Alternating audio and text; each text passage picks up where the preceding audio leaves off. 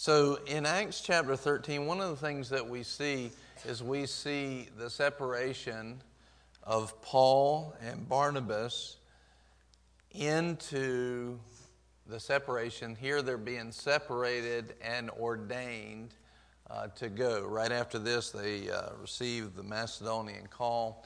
This is the ordination for them to be apostles.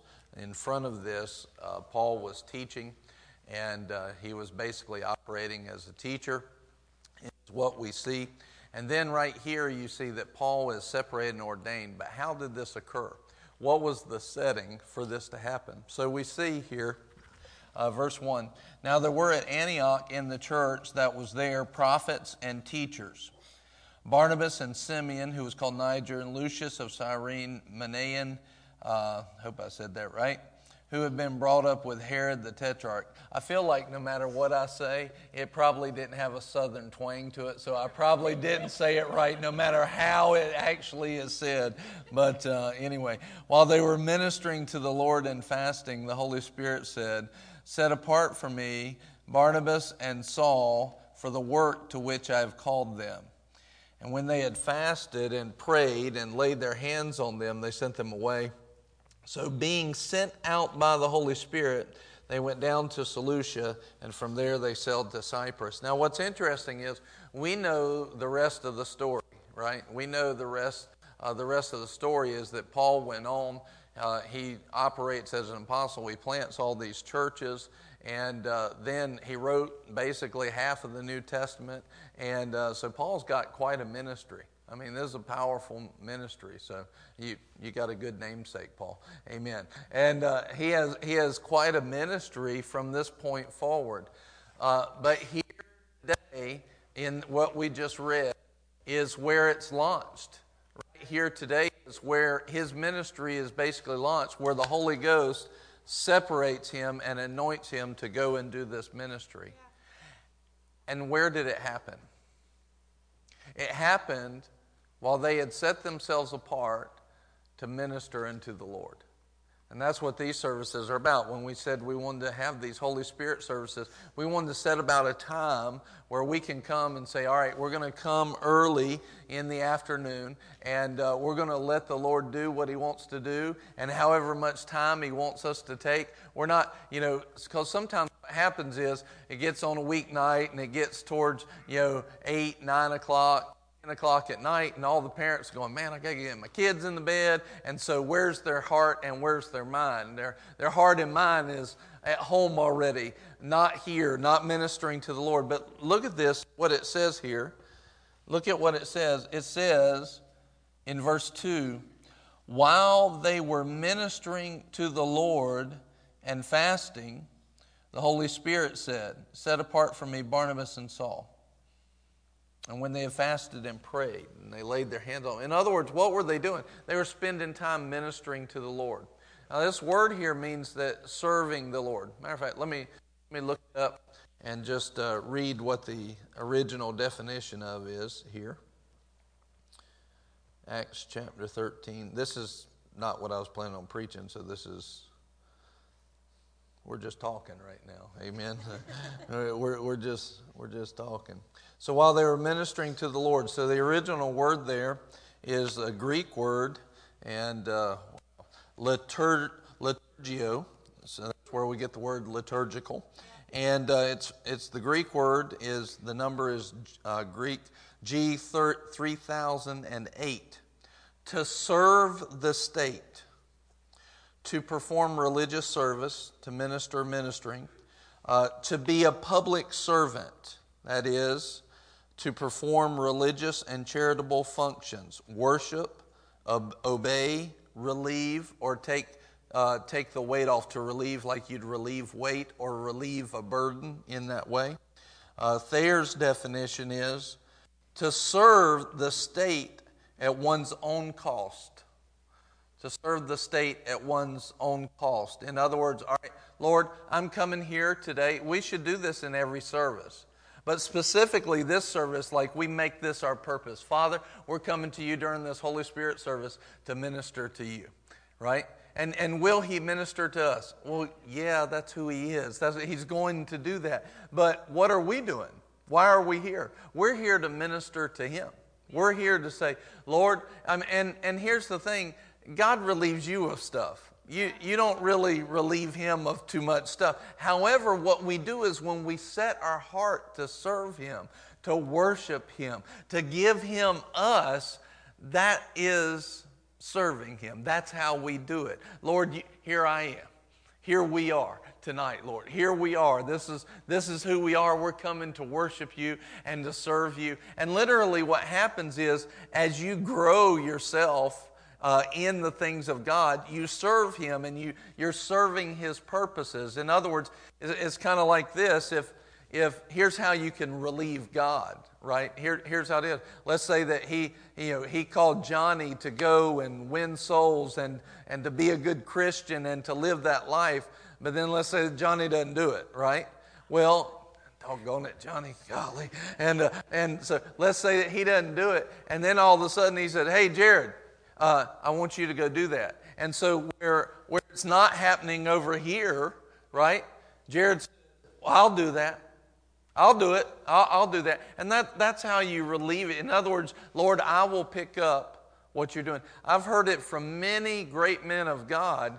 Most every man of God that I've ever seen, or woman of God that's walking in what God called them to do, and they have a great ministry, almost every single one that I've ever seen, I've heard them make a statement that says, you know what, I know I wasn't the first one that had this calling. Tell me if this thing's cutting out again. Is it?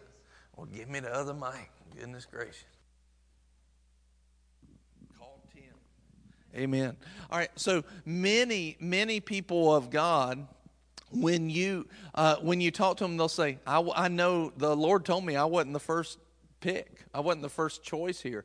Now, it's not necessarily like, dodgeball. It's like you're the third. I'll take them. Oh, come on. It's not like that. It's more like, it's like more like this. It's more like, hey, I didn't even know the game was going on, but I'm here now. And God says, yes, come on. Hey, I just showed y'all playing dodgeball. Can I play dodgeball too? And he says, yeah, come on. And all of a sudden you step in and you realize I'm filling in where somebody else was supposed to be. I know that for myself as well, is that I know that there were other people in front of me that had the call to do what we're doing here in Albemarle now. I know that. I'm aware of it, and I don't know exactly how many, but I'm aware of that very clearly, all right? So what happens is we relieve the things of God by being obedient to him.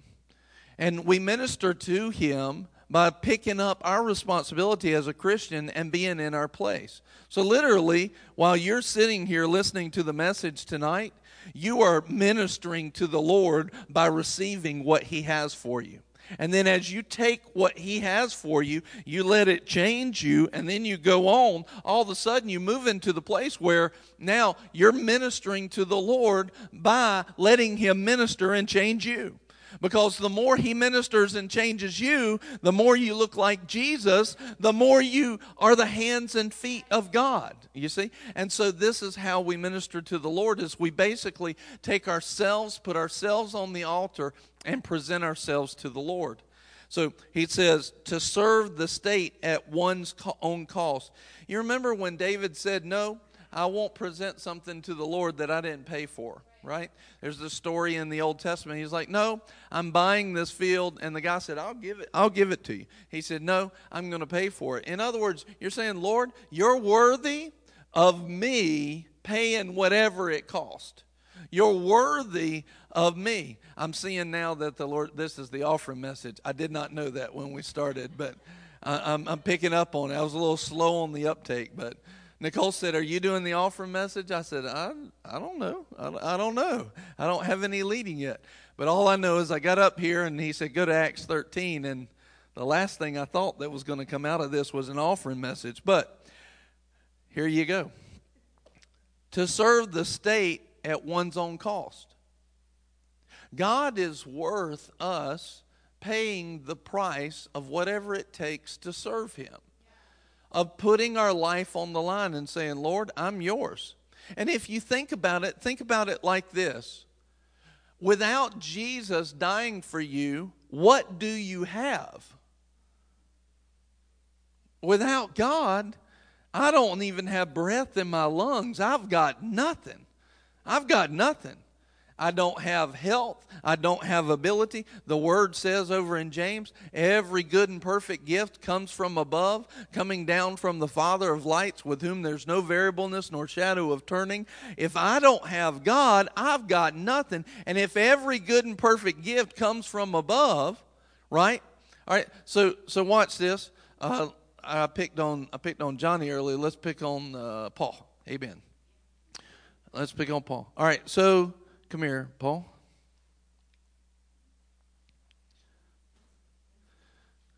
I don't know that this is picking on you. I think it's picking more on me. But anyway, so I'm sitting here, and God adds good and perfect gifts to me, right? And when He adds good and perfect gifts to me, all right, stand behind me. All right, so now all of a sudden, if He adds strength to me, and it's spiritual strength, then you can take my arm and, all right. Now, I'm strong, but am I strong on my behalf? No, God's helping me. He's added something to me, right? Every good and perfect gift. Every good and perfect gift, right? Now, watch this. Here's the thing. If you take away every good and every perfect gift, if you take it away, how much good and how much perfect am I left with? None. So outside of Jesus, what am I adding to the equation? Nothing. I've got nothing. So you take God out, you take God out of our lives. You got to understand, the reason this world is still turning is because God reigns on the just and the unjust. In other words, the people that have not received Jesus as righteousness, the only reason why the world is still revolving is because there's a remnant of the salt and the light in the believers. And as He pours out His blessing for His believers' sake, it also rains on the just and the unjust. In other words, what we've got to understand is we think that we're doing all of this, and it's all God. It is all Jesus. It is all Him. Thank you. So when I think that I'm coming in here and I'm bringing, me, I have arrived at church tonight. Glory to God. Did everybody see me walk in? Hallelujah. Hallelujah. We're not bringing anything. We couldn't even walk in the door without Jesus. The ability to stand and strength is Jesus. To breathe is Jesus. To think is Jesus, right? The ability to choose. Like, well, I chose to be here tonight. Well, good job. God gave you the power to do it and the will to want to choose it. It was Jesus. Now, yes, we make a choice, but He empowers our choices, you see?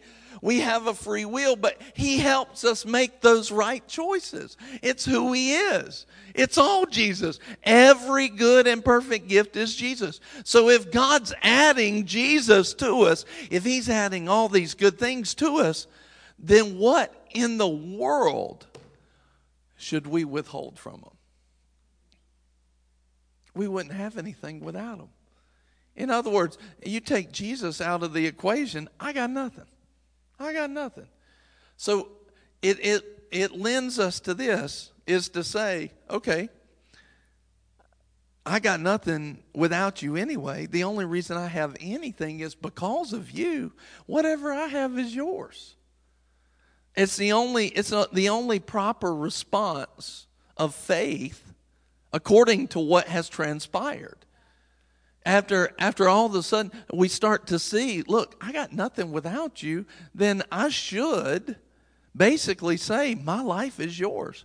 Which makes perfect sense, because if Jesus planted Himself If he's the seed, and remember the seed is the Word, and in the beginning was the Word, I mean, all of this lines up with Scripture. If he's the seed who gave himself to fall to the ground and die and give himself to the soil, then there's a fruit that should arise, right? And the fruit, the harvest that the Father reaps is the seed that he gave and sowed. So, in other words, what I'm saying is this, that when the Father gave Jesus as the seed into the world, he has a right to receive a harvest of the sons and daughters of God. He has a right for us to say, hey, here's my life, I'm giving it to you.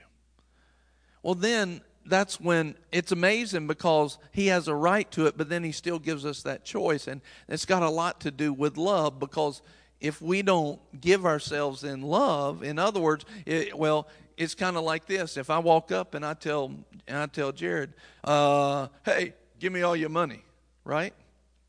Well, he may give me all his money, but it's not going to be in love. This is not going to be love motivating him. It's going to be pressure. I'm forcing a choice on him. So if God came down and said, love me, and all of a sudden he like programmed him to love, there's no love in that. That's not love. Love involves a choice. So God gives us all of this good stuff, and then he says, will you choose me? Will you serve me?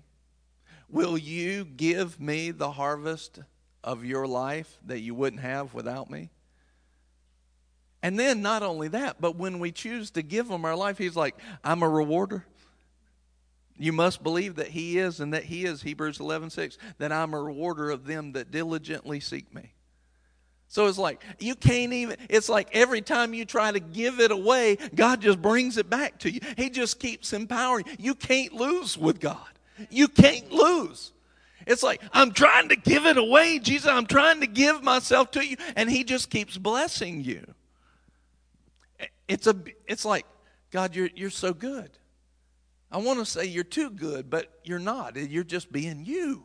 You're awesome. You're amazing. And so he gives us that choice to go after him, and he deserves that choice because he planted the seed of Jesus, and he deserves to have a harvest, a fruit of Jesus. In other words, Jesus was the firstborn of many sons and daughters, of many, many brethren, right? And all of a sudden what he's saying is, look, he deserves to reap everything I can give him.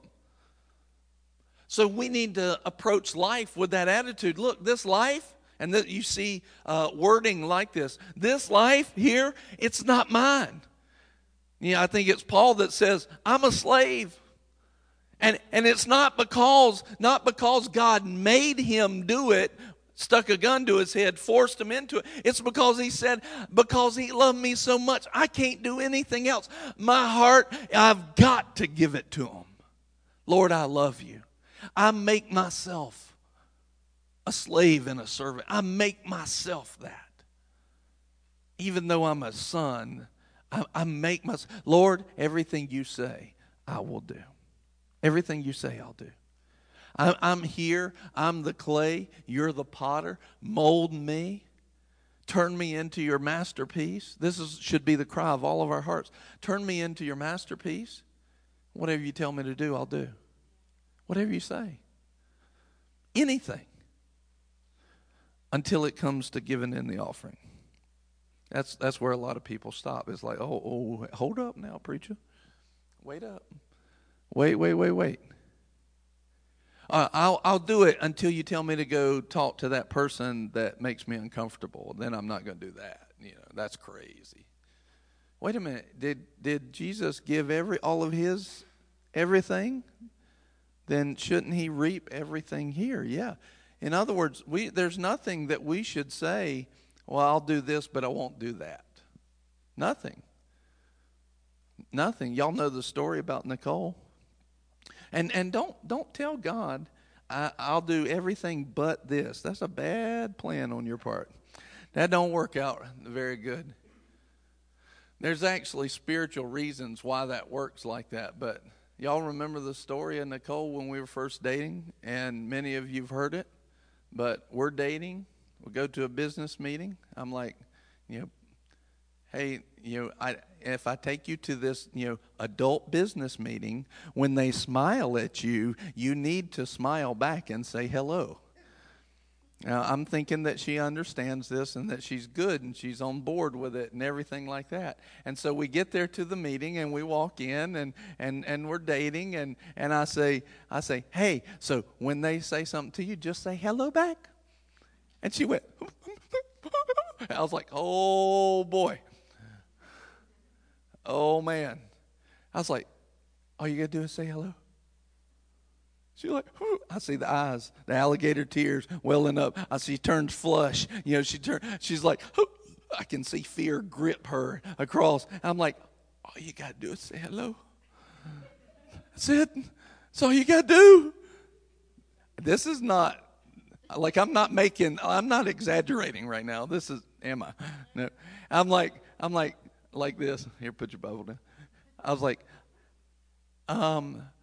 okay, come on with me. Let's go to another room. And because I could see in just about 20 seconds, she's not going to be able to withhold it any longer. It's going to explode right out here in the lobby with everybody sitting around that we're supposed to be, being nice to. And that's going to put pressure on them, and you're going to feel bad. And so we exited stage right to another room.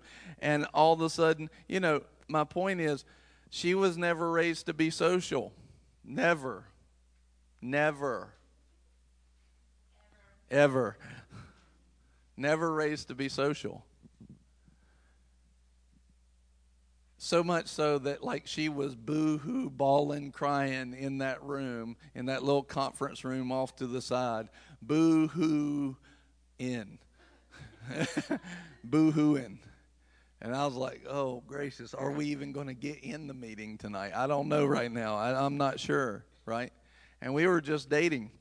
And so about that moment, about that time, I'm like, I think it was later on I was thinking, I'm pretty sure at some point I am called to preach.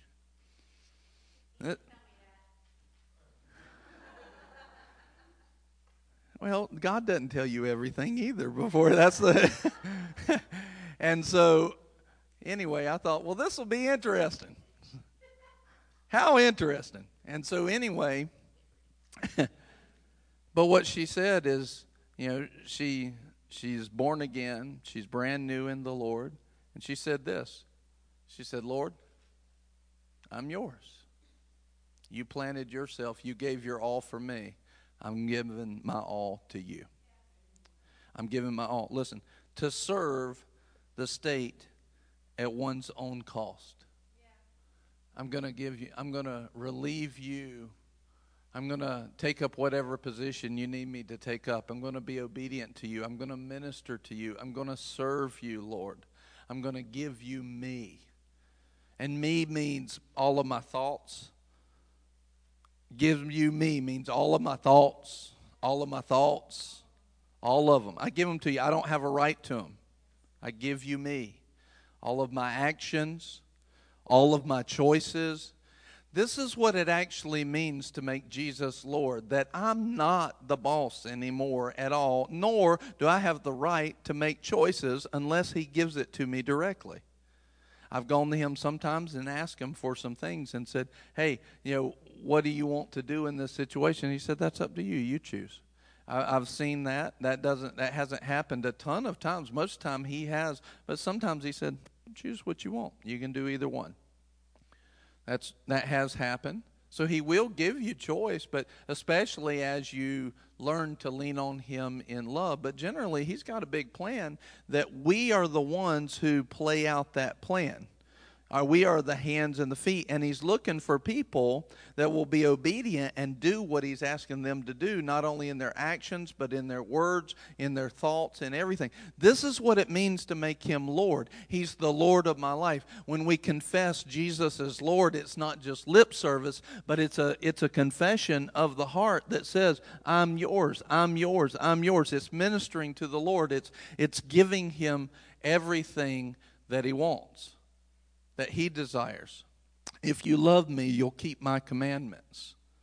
Many will say, Lord, Lord, but you don't do what I say.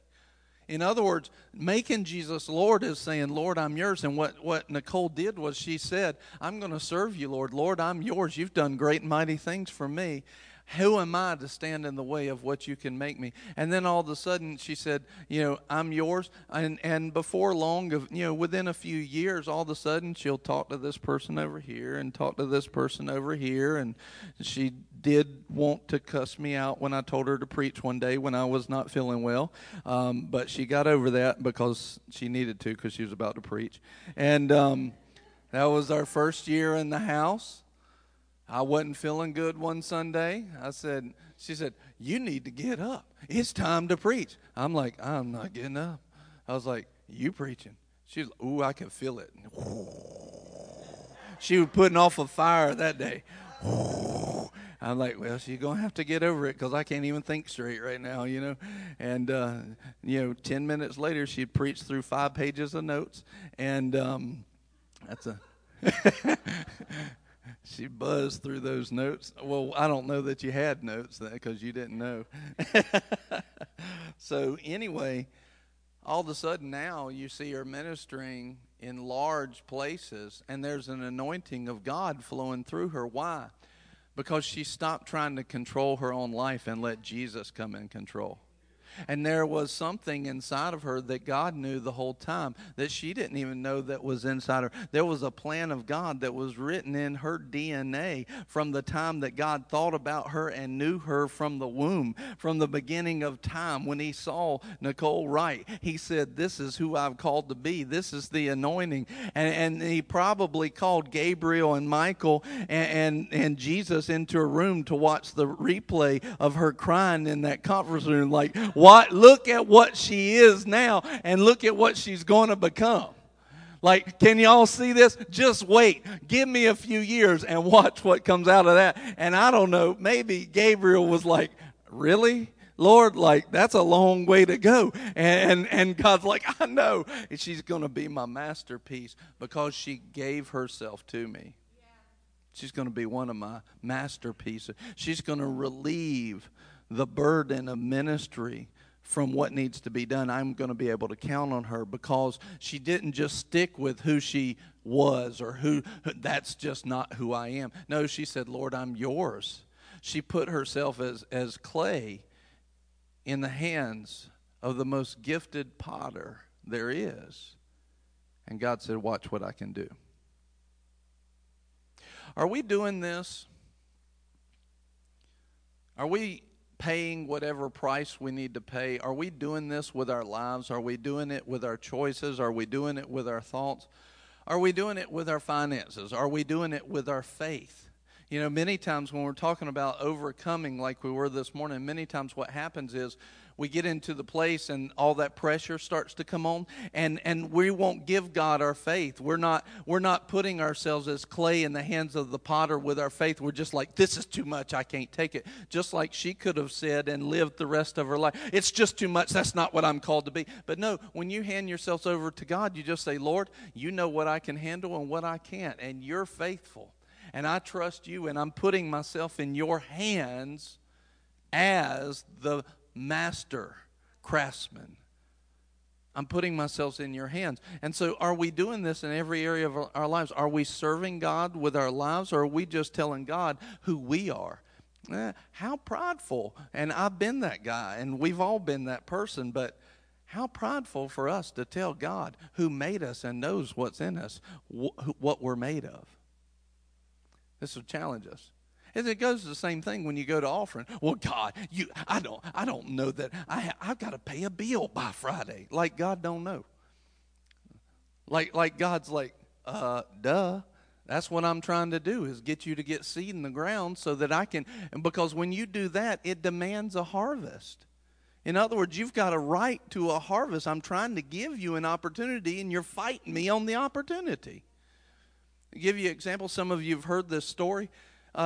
But one year I went to a meeting, and while I was at this meeting, the guy was preaching. It was a decent message and everything. But I was sitting there like, I don't even know if I like this guy. Like, he might be a shyster. I'm just not sure. I don't know. I don't know if I like them or not. Well, then the offering time came, and I remember we had,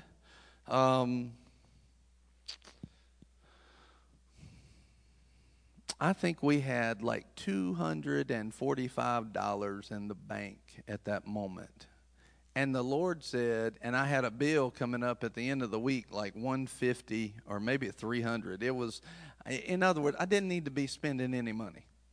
And all of a sudden, the Holy Ghost says, write a check for $200. That's all I got. Like, I'm not even sure I got the $245. Like, you know how it is.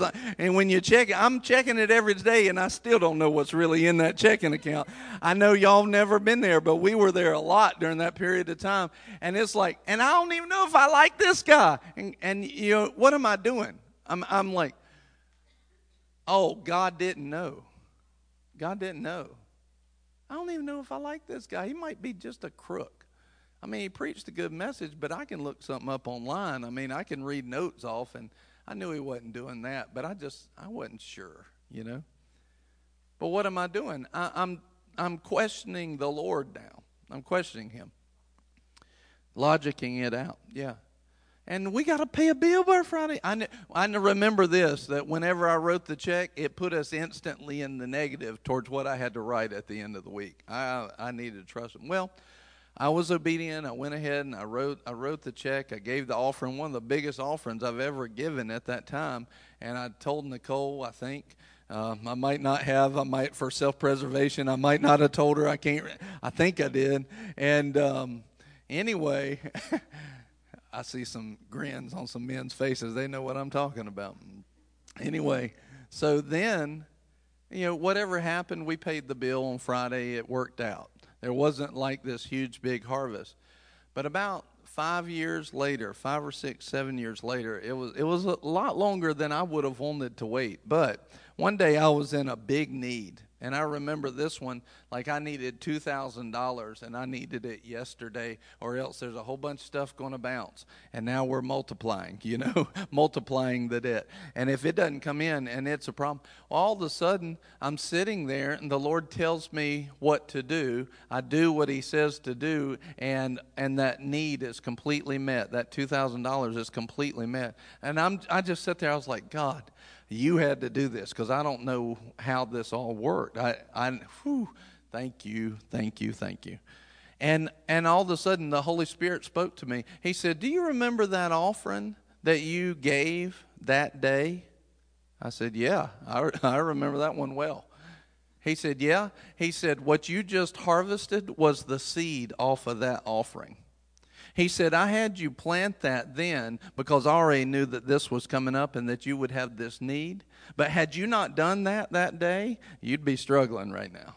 Because I was writing it on your heart because I could see your life and see where you would need things and want things. And this is why I've been drawing you to it. And so what happens a lot of times is when people are actually led by the Lord in their giving and in their sowing, what happens is they're sitting there and here's a minister and he's ministering to money. And as soon as you start talking about money, people start shutting down, not realizing what's actually happening in the Spirit is God's opening up opportunity for you to be well supplied. Like he said, I want you amply, Paul said, we are amply supplied. God wants us all to walk in that ample supply that he has for us. But how do you do it? He talks about it so many times with money is seed time and harvest. Seed time and harvest. In other words, and then he says in Genesis 8:22, as long as the earth remains, seed time and harvest will remain. Which, again, kind of blows out. I always find it funny. As long as the earth remains, seed time and harvest will remain. In other words, you're not going to have global warming or global cooling because as long as the earth's here, seed time and harvest. You're going to be able to plant something and it'll grow. God's already made that statement, you know. So it's like, yeah, that was in the Bible the whole time. And but as long as the earth remains, there's a principle that God's put in place in our finances, in our love, in our faith, in everything that we do, seed, time, and harvest. And so what do you do? Well, how much do I give? Well, tithing is very important. Who was it I was talking to about tithing this week? Anybody in here? I don't know. Anyway, so tithing is one of the things where it's 10% of your increase. In other words, if you increase, if you go up in your increase, then you give the 10% of your increase. And it says in Malachi that he will rebuke the devourer for your sakes. In other words, if things are always just breaking and it's like I just can't get ahead, that's the devourer, right? And God says, I'll rebuke the devourer. Now, we live in a corrupted world, but it's like when we start tithing, things just start going better. Now, the devil may still try to attack you on that, but when we go to that place, when we go to the place of tithing, things just start working out. Things last longer, I had a car one time, and I wanted the blue car, and I ended up getting the red car. You know that story. But that red car, man, that thing just kept going and going and going and going and going and going. It didn't have any problems. It was blessed. It was favor-filled. God had rebuked the devourer, right? Why? Because he loves us. But it also says this, that he will open the doors and the windows of heaven. I didn't finish the story. It kept going and going and going until Nicole pulled it in the back of a truck. Amen. So that was the rest of the story. And then it stopped. But see, I was actually not going to tell that this time. Huh? Oh, sure. Yeah.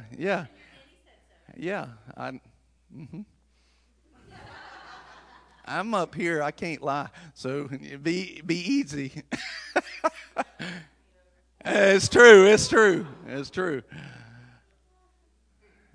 It's amazing how fast that guy put it in reverse and slammed into your hood, though. I'm just saying. Oh, wait a minute. He didn't do that. Wait a minute. So, anyway, love you. Praying for you. Meet it. So, anyway, this car just kept going and going and going, and it was awesome. It was favor of God. God rebuking the devourer. And then what it also says is that when you tithe, then he will open the windows and doors of heaven, right? Now, I used to think for a long time that tithing opened the windows and doors and he would pour out a blessing too big for you to hold, right? And I thought, man, as soon as I tithe, God's just going to douse me with it. Glory to God. Pennies from heaven, $100 bills from heaven. I just thought, man, when I start tithing, all of a sudden I feel the glory of God. Amen. And it didn't happen like that. And I was like, what in the world is going on?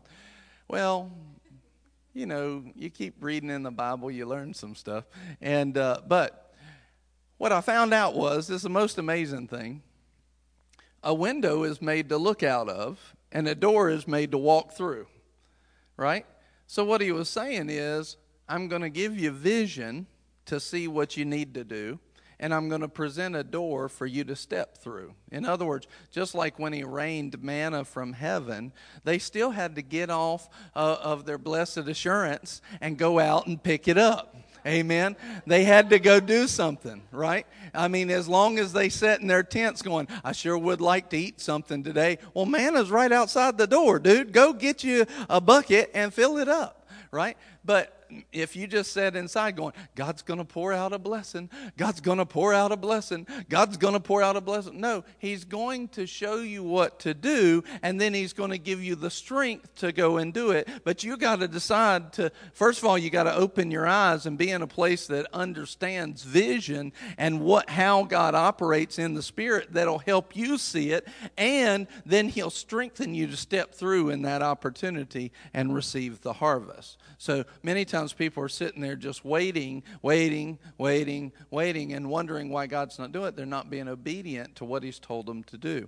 All right, so what is the tithe? That's what the tithe will do, but it's 10% of our increase. So every place where we increase, where we go up, for us, it looks different because we're not all farmers now, so we don't see it the same way. But basically, every week or every month when we get a paycheck, immediately the 10%, that's our increase this month. That's what our increase is. The Word says that the tithe is holy and it's God's. It hasn't changed holiness just because Jesus came down. Actually, he says he still receives tithes. And he says, so one of the things that we need to do is we need to make sure that we're giving 10% of our increase. So that's what we do, and it works. And God opens up areas and opportunities similar to Bartimaeus, blind Bartimaeus. He heard that Jesus was going to be coming by. So he grabbed the opportunity, and he was not going to let Jesus go by without grabbing a hold of Jesus. In other words, he was saying, Jesus, Son of David, have mercy on me. He had to speak something. He had to say something. He had to do something. This was a door of opportunity, and he wasn't going to let it. At first, they were saying, shut up, be quiet. And then Jesus says, tell him to come here. And then all of a sudden everybody's his friend. Oh, he calls for you. Go up there. Bartimaeus is like, the public is so finicky sometimes. And then, so that's the tithe. So the tithe opens up opportunities and blessings and rebukes the devourer. But the abundance comes in the offering, over and above the tithe. So when we give over and above the tithe, God says, I will bless this. Some 60, some 30, some 100. It says here, to whom much is given, much not that one. It says, who sows much will be given much, right? Whatever a man sows, that shall he also reap, right? And so he's saying here, this is where in 2 Corinthians 9, you move into abundance. So many people are just at the tithe, but they're not moving into big, abundant overflow because they're not giving over and above the tithe. So some people can say, well, I gave my offering on Sunday. Okay, have you given the tithe yet? No, then that wasn't offering. That wasn't your offering. That was still the tithe. Until you give back 10%, that is the Lord's, you have a choice to return it to him. You're still in the tithe. Right? You're still giving tithe. But as soon as you give 10% of your increase, anything above that is the offering. And that's where the abundance is. And so what happens is many times we're sitting there fussing over money. We want to be blessed. And it's kind of like, if we think that we're supposed to be poor, why are you going to work? Like you're fighting God. If poor is going to make you humble, then stop going to work. I see that's crazy. Y'all don't even know how to respond to that. Like I don't even know what to say. But it's not poor that makes you humble in that way. Poor makes you broke. God wants you blessed. You're blessed to be a blessing. Genesis 12, verses 1 through 3. You are blessed to be a blessing. You're blessed to carry something, to overflow. Jesus said, I've come that you might have life to the full till it overflows. He said he was made poor so that you might be rich. We talked about that this morning, how it wasn't talking about spiritual. It was actually talking about material. But even if it was spiritual, then you can go over into 3 John 1, verse 2, and it says, Beloved, above all things, I wish that you prosper and be in health, even as your soul prospers, even as you prosper spiritually. So no matter how you cut it or where you come from, God wants you to move in these things. Why? Because out of an abundance, you can have an abundance to do every good work. So what happens is many times people don't know these things about God. They don't know that they are designed for increase, that God wants them actually to increase. And so they start talking about money, and people get like, I hate to preach it, talk about money, get money. And you know what? And Jesus did it too. Like, first of all, we're following a good example because he preached more about money than anything else. But I think I know some more why he did that today is because money and finances is like Christianity 101. It can teach you. It's one of the best teachers of the kingdom of heaven. Like if you want to see how the spiritual principles of the kingdom work, money will teach you those principles. You can see it with money, like one of the examples we had this morning that I talked about. But you can see it there. But God says this, basically, he said, if you don't understand how basically to give and receive and take care of finances, how then will I give you the true riches of the kingdom? So you can start to see that God wants us to get on top of finances and understand them, understand the flow concerning giving and receiving. Why? Because once you understand that, then you're qualified to move into the true riches of the kingdom, dealing with the power and the glory of God and the might of God and being able to release those things. So it's one of those things where he doesn't want just preachers to be to know about finances in the kingdom. He wants every believer to be walking in the place where they understand and they're walking and living in an overflow. Now, this seems like a simple message for many of you because you've been here for some years, but it's a thing that we need to talk about on a regular basis because faith comes by hearing and hearing by the word. But see, so how do I know how much to give? Well, number one, you give your tithe. And number two, you present yourself to the Lord to serve the state at one's own cost. He planted his life. Let me give you mine. Father, what do you want me to give? It's that simple. Well, you're doing this big, long offering message so that I'll give a lot. No, actually not. I'm giving you this message so you'll learn how to receive a lot, and then so that you will go to God with a more open heart and ear to hear whatever he's saying, be it little or be it much. It doesn't really matter to me. Are you obedient? That's what I care about, because if you're obedient, you're going to be blessed. If you're obedient, you're going to be blessed. And so you can say, all right, Lord, what do you want me to give? What do you want me to give? I have a friend, Corey, who's up in New Hampshire. He was talking about, minister came up there and was talking about it. He was talking about receiving back. And my friend was getting upset. He'll tell this story, too. He's like, I didn't like it. He said, I don't even know if I like this guy. But he's talking about getting 100-fold return, like a multiplied return on it. He said, and while he was sitting there, the Lord said, give $10, I think it was. Yeah, it was give $10. And he said, I walked up to the basket, and I'm like, man, I don't like it. I'm giving that $10. Well, that's, praise God for his mercy, because that's not the right way to do it. But he put in that $10 being obedient. And he wasn't, God was really working with him, because if we're willing and obedient, we'll eat the good of the land. He wasn't real willing, but he was obedient, and at least maybe that was something, That was, God is so merciful and he's so loving. He said by the end of the week, I had received 100-fold exactly, like exactly $1,000. Somebody wrote me a check for $1,000, and he was like, dang. This stuff works.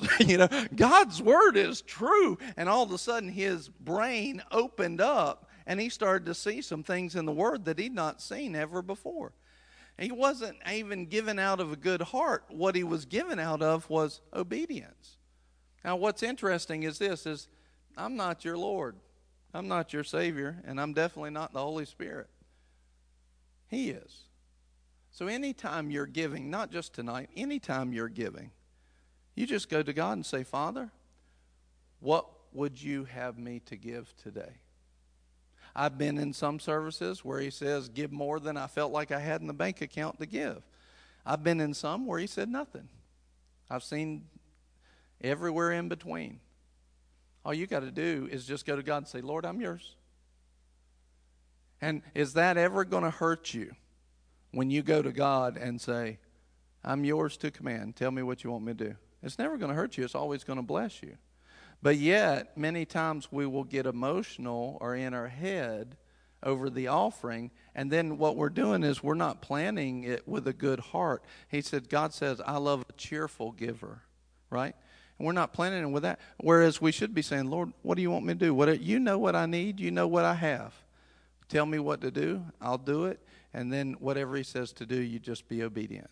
So let's just ask our Father tonight, Lord, what do you want us to do?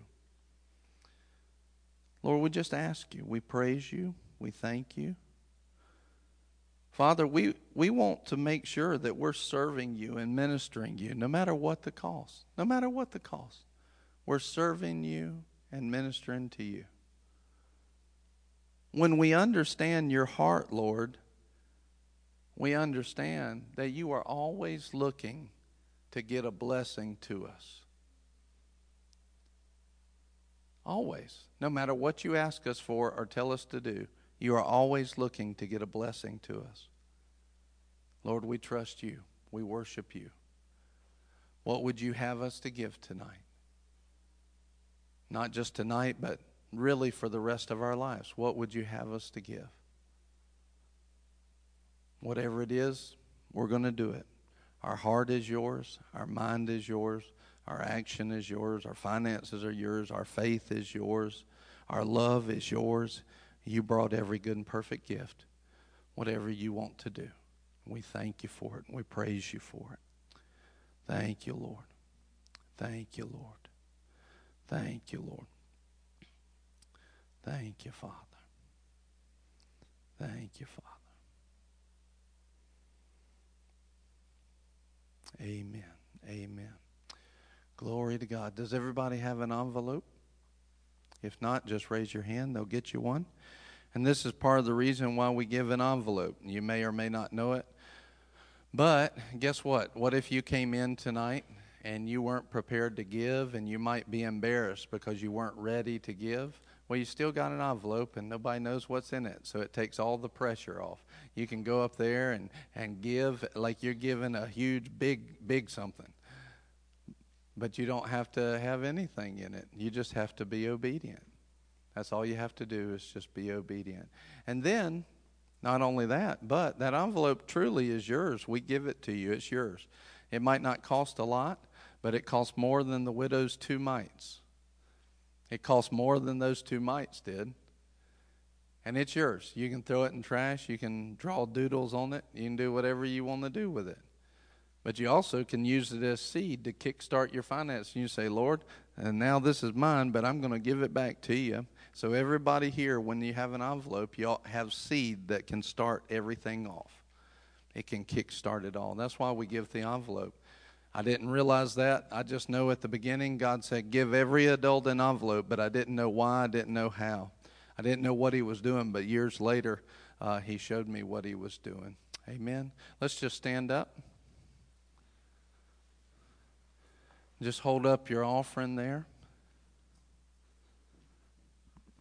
Thank you, Father. You have ours. Glory to God. Father, we just thank you. We thank you. Thank you, Lord, for your word. We thank you for this offering, Lord. We thank you for your blessing on it. Everything that we're giving, Lord, we receive. We praise you. We love you. Lord, we give it in faith. Let it be pressed down, shaken together, and running over. Lord, this represents our life. Let it be full. In Jesus' name, amen. Amen. You can bring your offering.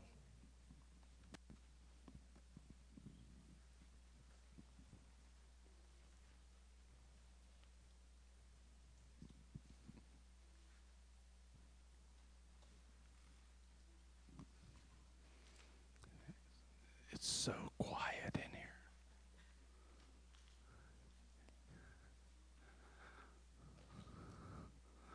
Jared was showing me a video of a guy bringing his offering this afternoon. He danced for 5 minutes going up there. I said, yeah, Jared, he might have been showing off a little bit. But anyway, it's funny. We're supposed to have a good heart. We're supposed to have a heart that is so excited to give. We're supposed to be a cheerful giver. Amen. We're supposed to be a cheerful giver. In other words, we're supposed to be excited. I love what y'all were saying this morning, how it was exciting to give. It was getting to the place where it was exciting to give and looking forward to giving. Everything changes in your life when that happens. Amen. Glory to God. Let's just pray for a minute. Thank you, Lord.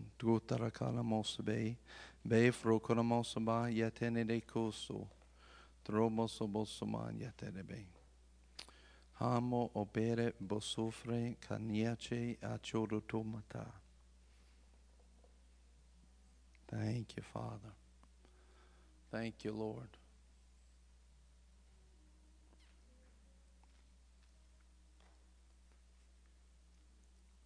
Before we jump in tonight, let's go to 1 Corinthians chapter 14.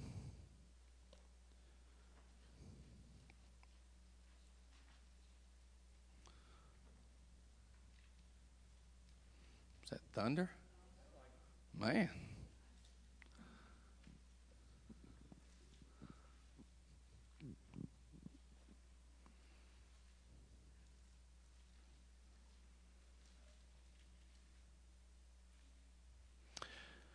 Now, let's look at 1 Corinthians 14 and verse 6. I just want to tell you a little bit about speaking in tongues.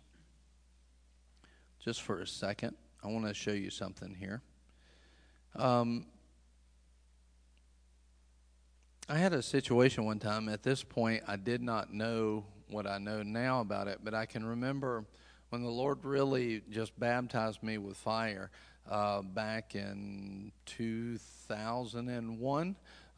Back then, all of a sudden, I was just overflowing with the stuff of God and just overflowing with a heart for Him. And I remember, and I was praying in the Spirit before a service at our church. I was sitting up in the balcony, and I was praying in the Holy Ghost. And all of a sudden, this phrase came to me. And I thought, man, I know this phrase. Like, this phrase is familiar to me, but I don't know what it is. But I know it. I know this phrase. And it was the Lama Sabachthani, where Jesus says, Eli, Eli, Lama Sabachthani. They thought he was talking to Elijah, but what he was saying was, my God, why have you forsaken me? And it gives the original. So over in the Gospels, you can see that. Well, obviously, I'd heard that before, but in this instance, I know that phrase, but what is it? I can't place it. I can't put my finger. I could not, I knew it, but I didn't know where from. And you might think that that's funny that I didn't know it, but I think the Lord really helped me to see something that day, because as I was praying, what I sensed in my spirit was I'm praying over the service that's about to happen, right? And I was just praying in my private prayer language, and I was just praying over the service. Nobody was around, anything like this. Well, then the preacher gets up and he starts preaching the gospel. And as he's preaching in the gospel, and he's talking about Jesus, he actually goes to that scripture, and he's preaching and quotes that scripture, Eli, Eli, lama sabachthani. And I was like, oh, there's that phrase. I knew that phrase, but now I know where it's from. I was like, why could I not remember that? And what I instantly realized was I was praying out the service, right? I was praying out the service. Now, I didn't know the scriptures that I know today that was even biblical in that way. I just had a knowing. I knew by the Holy Ghost that was true.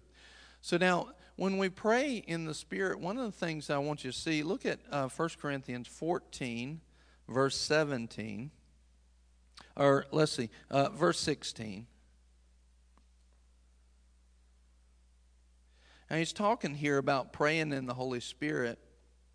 And he says, otherwise, if you bless in the Spirit only, in other words, pray in tongues only, how will the one who fills the place of the ungifted, or somebody who's not filled with the Spirit, how are they not gifted in spiritual things, right? Now, think about that. They're not gifted in spiritual things. How will the person who sits in the place of the ungifted say the amen at your giving of thanks, since he does not know what you're saying? All right? So it's talking about when you're in public, having an interpretation and having an understanding of that. And now, then I want you to see this. So let's forget just for a second, about interpretation, and let's just look, what's the context? What's he talking about here? He's talking about praying in the Spirit or praying in tongues. Can you see that? All right. So he's talking about praying in tongues. Look at verse 17. He says, when you pray in tongues then, for you are giving thanks well enough. You are giving thanks well. Now, And now he goes then back talking about the interpretation, but the other person is not edified or they're not built up because they don't have the understanding of it. Now, I want you to see this, though, but let's just talk about the tongues portion. When you pray in tongues, you give thanks well. This is the Holy Spirit inspiring Scripture saying, you give thanks well. I know one thing that happened to me is, as a pastor, is like, okay, you're praying in tongues. You're giving thanks well. The Bible teaches me that. It shows me that. Who am I to step in front of your giving of thanks in that way, right? All right, well, that's one thing, but there is some order that we need to pay attention to as far as interpretation, but there's also the understanding of the difference between the gift of tongues and the personal private prayer language of tongues, okay? So what we can see is if you're sitting over here praying in tongues by yourself and it's not giving the gift publicly, then that doesn't necessarily need interpretation. But whether you're operating in the gift or you're operating in a personal private prayer language, it's giving thanks to God well. Can you see that? It's giving God thanks well. That's important. So one of the things I've found that a blessing of praying in tongues is that I can give God thanks. If I'm praying in tongues, then who's giving the utterance? The Holy Spirit's giving the utterance. I'm speaking out the syllables, right? So I'm speaking the syllables, but what I'm speaking is the utterance of the Holy Ghost. I'm giving God one of the highest levels of thanks and praise that I can give. So that's an awesome, benefit of praying in the Spirit is that I'm giving Him thanks well. Now, one of the things, though, is, as I've noticed this, and I don't know, this hit me a while back, is when we have interpretation of tongues, and when we have this, one of the things that's important is this. Where in there does it say that I have to announce this is the interpretation? There's no scripture for that. So many times people would have you pray in tongues and then go, here's the interpretation, or this is the interpretation, right? All right, but it doesn't say that. Neither does it say that as soon as I pray in tongues, I have to give the interpretation. It doesn't say that. It just says there needs to be one. All right, so then we need to understand, can you see that?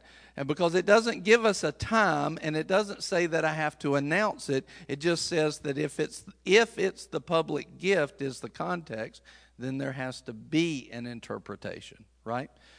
All right, then it's important for us to then say what is an interpretation, and it's not for us to just make it up on our own. We need to go back to the Bible and see what the Bible says an interpretation is. So let's look at that, verse 6. So I'm not going to connect all the dots. I just want to give you some things to look at here. So number one, if we pray in the Spirit or pray in tongues, we give thanks well. Number two, it doesn't tell us that we have to announce the interpretation. And number three, it doesn't have to be immediately following it. Okay? All we have to do is we have to have one if it's the public gift or in that way. Now, there's a whole nother piece that I could get into that I'm not going to tonight. And matter of fact, this is just a little nugget for you to have. But look at verse 6. Now, I'm not going to connect all these dots. You can see it right in the verses right above that. But basically what it's saying is that prophecy is greater than tongues. And the key word is unless. Unless it has interpretation. When you're in a public setting, prophecy, like I gave y'all a prophecy this morning, right? So prophecy is greater because you can hear it, be built up by it, right? And unless I have a tongue, prophecy is greater than tongues unless I have an interpretation. Now, what you may or may not know is what you were receiving was not just a prophecy, it was actually an interpretation. Because as I pray out the service ahead of time, and even while I stepped up here a second ago and I'm praying, and then I come and give you a prophecy later on, that can be the interpretation to that. I don't have to link them. I don't have to announce them. That stuff man's made up, but not the Word, you see. I just have to operate in them and flow in them. And then what happens is when I get up here, I don't know what's going on in your life, but when I actually give you the interpretation of a tongues, it equates to on the same level as prophecy, and you know it's God when all of a sudden it touches you like it touched you this morning, you know. You're in tears instantly as I'm talking to you. As I'm telling you what the Holy Ghost told me to tell you, interpretation of the tongues I was interpreting, all of a sudden it's hitting you at the core. I can't do that by myself. I'd like to say I can make women cry, but not like that. I love you so much. Yeah, y'all pray for me good. All right, y'all want to see me tomorrow. All right. So now, and then so when the power of God's words that are right alive for you hits you, and it's hitting your heart, and then when I'm praying for you and the power of God's flowing all over your body, that's showing you that this is God moving, not just a guy, not just a man. Now, what's interesting here is, so he's saying that if you prophesy, it's greater than tongues unless you interpret. The key word there is unless.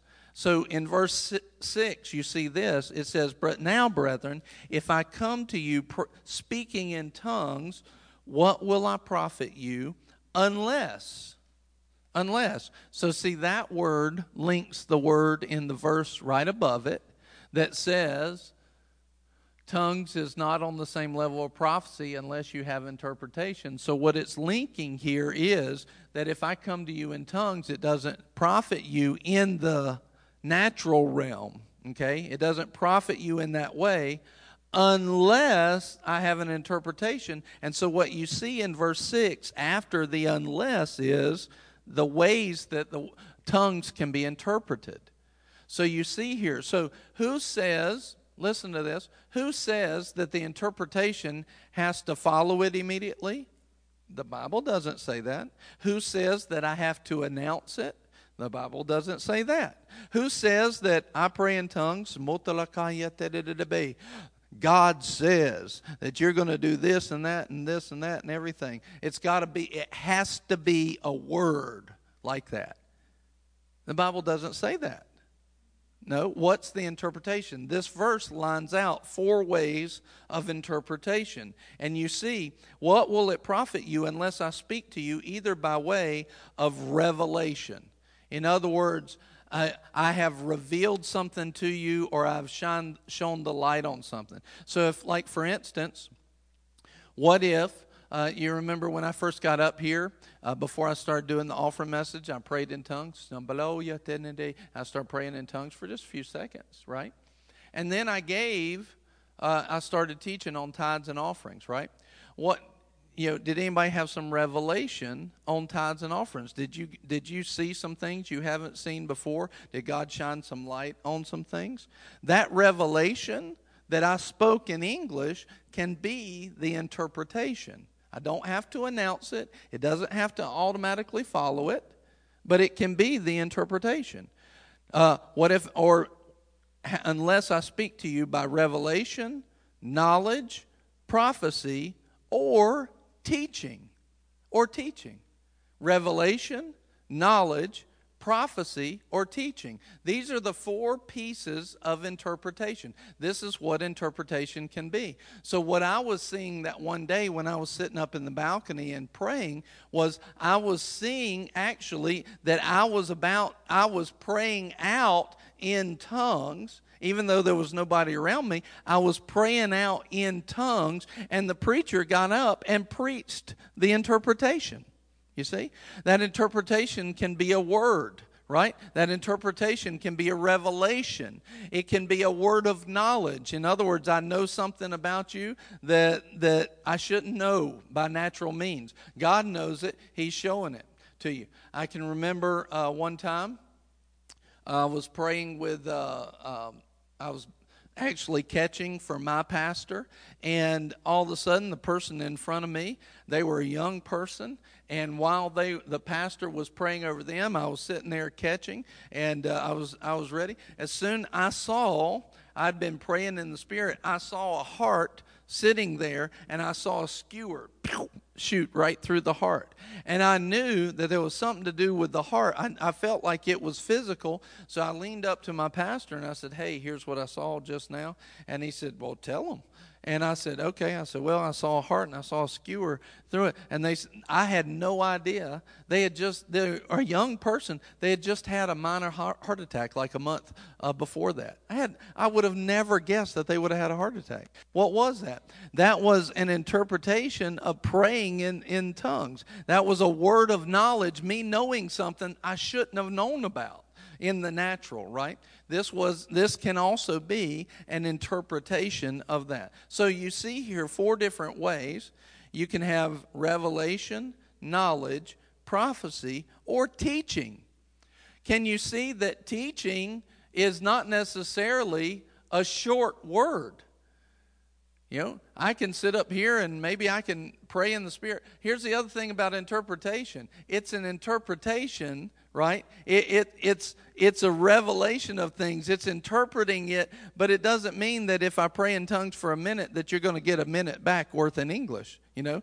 I might pray in a minute and you get 5 minutes worth because it might take that many English words to describe what I said so brilliantly in tongues, you know. And or there, you know, I might speak in tongues for 5 minutes and it be a powerful thing in 1 minute in interpretation. So in other words, what we've done is, because we don't understand everything in the Spirit, we've tried to encapsulate it and put it in this box, and Scripture doesn't do that. Scripture doesn't put it in that place like that. We've got one thing we need to do is relax a little bit, you know, and say, all right, Lord, hey, this is your service, and you're not going to let things get out of hand. And there are people that will take things and go out of hand, and they'll get emotional, and they'll think it's God, and it's not God at all. And there are people that think they're moving by the Holy Spirit, and they're moving by a demonic force and stuff like that. But in terms of the Holy Ghost, when you go over to Luke chapter 11, the God lets you know, if you go with your heart to God and say, "Give me the Holy Spirit," in Luke chapter 11, He's not going to let that thing be counterfeit. And so it's not something that you have to really be concerned of in terms of the Holy Spirit. What you have to be concerned with is when you step into pride. Many times, people have been in a service and they don't realize that they're in control, that they're in pride, and they try to get up and do something that God's not told them to do, and that's when they really open up some doors. Well, a pastor who knows what they're doing in the Spirit, he's going to recognize those things, but that means he needs to be gifted in the Spirit. But we don't like I said this morning, we don't throw the baby out with the bathwater. Well, people are going to do it wrong sometimes, so let's just throw it all out. No, it tells us, do not forbid. We can't throw it all out. That would be being disobedient to what God said. That would mean that we're not putting ourselves in the hands of God. We've got to trust Him, and trust Him that He'll teach us, He'll show us, He'll be merciful with us, and even if we miss it, He'll help us get back on track if we'll give Him our heart. Amen? But there's a higher way of doing things. Notice here when I talked about the verse below, in verse 16, there is in spiritual things a gifted and an ungifted. How can you ever, in other words, God's showing us that He wants us to rise up to the place of the gifted. And if you back up 2 chapters to chapter 12, it says, now concerning spiritual gifts. That word gifts there, you've heard me say it multiple times. Chapter 12, verse 1. The word gifts is in italics in most Bibles. That means that it wasn't in the original language. So you should be able to take it out and it mean the same thing. Our English language and translators put that in there so that we would understand it. But what you see in the original language is, although the gifts of the Spirit are gifts, what he's saying in this verse is, concerning spiritual things, I don't want you ignorant. I don't want you ignorant. I want you to be gifted. I want you to be not in 101 still fumbling over whether or not I should give. I want you to move to the place where you can handle the things of God and the glory of God, and you can operate in an administration suitable to His fullness in Ephesians 1. Suitable. And that means we've got to give ourselves to grow in it and give ourselves to grow into that place where we give ourselves to the spiritual things of God. He doesn't want us ignorant. He wants us living in a place where when we run across somebody and they need something, we can speak a word on the King's behalf, on Jesus' behalf, and all of a sudden everything that they were having trouble with is wiped out. Right? That's not just meant for preachers. That's meant for every believer. The word says in Mark 16, those that believe will lay hands on the sick and they shall recover. They'll cast out demons. They'll speak with new tongues. He said these are signs not of preachers, of believers. Of believers. Doesn't matter how long you've been in the kingdom. These are signs of believers that you are walking in a power and a glory of God. Amen? Doesn't matter how long you've been coming. These are things, but we have to grow up in them. Well, that's what church is for. Church is supposed to, anyway. We're supposed to move to the place where you start seeing some of these things in the Word, and you start to grow up in them, growing up to the fullness of the stature of Christ, like it says in Ephesians chapter 4. But if you're, I've been in places before where, we were in a church one time, and then the Lord led us to go. This was some years ago. I think when we originally left the first church, well, I know we didn't do it exactly right because we didn't communicate like we should have. And I went back and repented for that later because I found out that was the wrong way to do that. I should have communicated. But I knew that the Lord was leading us somewhere. Well, I was right in that part. I just did it wrong, And how many of y'all have ever done that? I know I did the right thing. I just did it the wrong way. And we did that. Well, when we did get into the right place, we stepped into this church. And, man, we were making, this was about the same time that I gave that offering that I was talking about earlier, and we were making between the two of us, both of us put together, less than $15,000 a year, and had Abigail at least at that time, or we were about to, we weren't making much money, and we had a full-size Bronco that we had a hard time paying the payments on. And this new church was 45 minutes away in a V8 Bronco. Man, our offering was just getting to church. Like, we just got, I don't know, y'all might not have ever been there. I was like, the fact that we got here and got a penny left over, praise you. Like, man, that thing would suck some gas down, the full-size Bronco, which we found out wasn't real great with small kids later on, too. So we ended up selling that eventually, but I did like that Bronco. Yeah, and anyway, church was 45 minutes away. Listen, I've heard this, a church alive is worth the drive. We stepped into that church. And it was like we were eating steak because we had not been at the other one. It was like, why? Because it was doing what church does. It grows up the body. It feeds. When you pray, stuff happens, right? When you feel the power of God, things are changing. Hope comes alive, You try to stand up. I just couldn't stand anymore. Amen, Danny? And it happened again this morning. Amen? Glory to God. That was good stuff. God's good, isn't He? Yeah. Amen. I said, Danny, how you feeling? He's like, I can feel it. My knees are weak. I can feel it. And so all of a sudden you got to get in a place that knows what they're doing in the Spirit. Otherwise, you're going to be, every one of us, in the place of the ungifted. We need a church that knows. And listen, it's not that we just talk about it. We talk about tongues, and we talk about the Holy Ghost, and we talk about healing, and we talk about prosperity and finances, and we talk about salvation, and we talk about no. We don't just talk about it. We see it. We see people healed. We see them delivered. We see the miraculous. We see the protection. We see the tires fly over cars after they get lifted up in the air. You know, if you don't know that story, just a couple weeks ago in prayer, the Lord says supernatural protection be this week. I knew something was happening this week. I spoke it, and in prayer we spoke it. That week, Colleen's coming home, and a tire flies off of the back of this truck, and it's coming straight at their windshield. And right at the last second, that tire, for whatever reason, lifts up like 6 inches to a foot and goes over the van. And the kids are in the car going, "Are we alive?" Because they thought they were all about to die. They're going down the highway. Supernatural protection. You see it. You don't just talk about it. There's manifestation. It's important where you go to church. It's important where you're planted in that way. You know, you told me a testimony at lunch just today how that same week, just, you know, God protected your son in that way. It's awesome. So you need to be at a place that not only talks about it, but they see it. They need to be living it. You know, look at this. Turn to Mark 16. This is not, see, I was going to preach.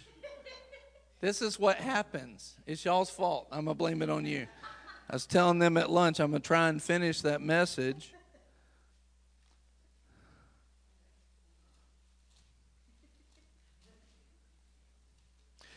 I'm looking forward. This series, there's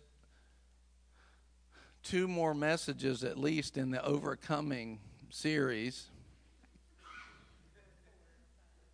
I wasn't going to talk about that part. There's at least 2 more messages. I've only got 2 identified to wrap up. That's the thing. But then the Lord will give you something, and you got to be obedient because I'm not my own, right? And so anyway, I got 2 more, and then I'm looking forward to getting into what the Marine Corps taught me, what the USMC taught me, and how it relates to our walk in Christianity, because there were so many parallels. There's so much to learn from that. So I'm looking forward to that series.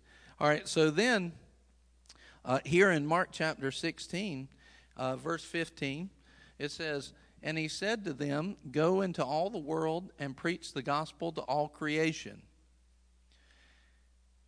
So now who's he talking to?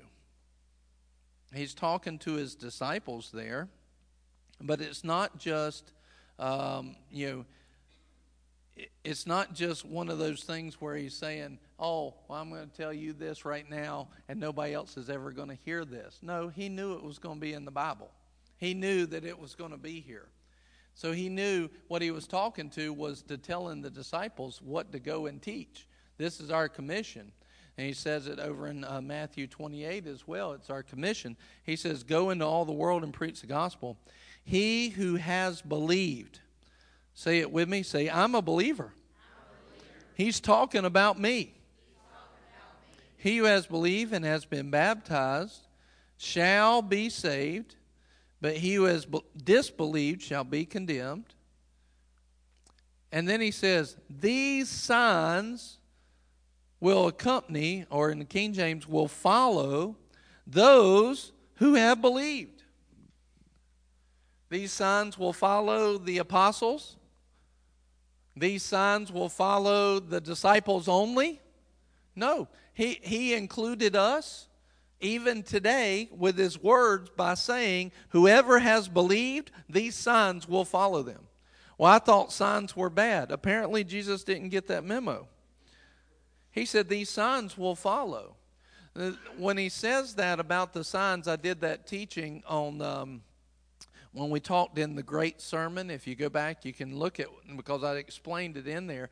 But basically, the reason why it was wrong for them to seek a sign, they were seeking a sign to disprove him. They weren't looking on how to believe, they were looking on how not to believe. When you look at what they were doing, and he was rebuking them for going about this thing the whole way. In other words, he's saying, look, when you come trying to find a reason not to believe, you're trying to prove it right here in front of you. You're looking for me to not do a sign so you can say, oh, he couldn't do it while I was there. In other words, you're looking for all the wrong reasons. Your heart is wrong. And that's what he was correcting. But then he says here, signs will follow. And then over in Acts it says, and signs and wonders confirm that the word we preach, right? And signs are a part of what God does. In Acts, you see it all over the place. They were constantly in amazement, in astonishment. Why? At the signs and wonders that happen. Signs and wonders themselves aren't bad, or else God would never get them and give them. And he definitely wouldn't have told us that they'd follow the believers, right? So it's not the signs, it's when we look for that to be a proof instead of believing on his word, right? Believing who he is. The signs and wonders will capture the world's attention, but here's the other thing, it'll be a proof that God is walking with me. In other words, it's like when I prayed and you said that was shooting all over you today. That was a proof that it's not just me standing here praying for you, that God's working, that there's a spiritual side of it. So then he says this, these signs will accompany or follow those who have believed. In my name they will cast out demons. They will speak with new tongues. If they pick up serpents and if they drink any deadly poison, it will not hurt them. That's not saying that you're tempting God by just trying to go pick up snakes and drinking poison. It's saying if you find yourself in a position and you got bit by a snake like Paul in the last part of Acts, it's not going to hurt you. It's not, I'll protect you. I'll help you. But we got to believe in this stuff. We got to be believing in it as well. He says it won't hurt them, and they'll lay hands on the sick, and they will recover. Keep reading. So then when the Lord Jesus spoke to him, he was received up into heaven and sat down at the right hand of God. And they went out and preached everywhere while the Lord worked with them and confirmed the word by the signs. He confirmed the word by the signs. Now, I want you to see this. If you're going into a church that's winning souls, that's great. But that's not the only thing a church is called to do. If you're going into a church that's teaching you revelation about the Bible, that's great. But that's not all that the church is called to do. If you're going into a church where you grow up in Christ to the fullness of the stature, that's great. But that's not all a church is called to do. If you're in a church where the signs of God are flowing all over the place, that's great, but that's not all that church is called to do. Church is designed to be all of that. They need to win souls, they need to grow up believers in revelation, and they need to be walking in the power. All of these things are the fruit. It's the fruit of believers, and it definitely should be the fruit of church. He says this right here, what he just defined is, can you see very clearly? That is the fruit of believers. So how come we don't see this? How come we don't see that fruit? I mean, when's the last time you heard somebody at work, they prayed for the coworker and they were healed? How come we don't see it? Did it stop? No, God's still God. He's still the same Lord, same anointing. There's only one anointing that's still around, and it still breaks every yoke. We don't see it because we don't expect it. And many of us have not in churches. Faith comes by hearing, and hearing by the word preached. In other words, if it's not being preached, I've been preaching this for years, and now people are starting to get a hold of it. They're starting to pray for people outside of these doors, not just here. I loved your testimony. We were starting in Impact, and Miss Natalie, come here, Miss Natalie. Do we have another mic somewhere?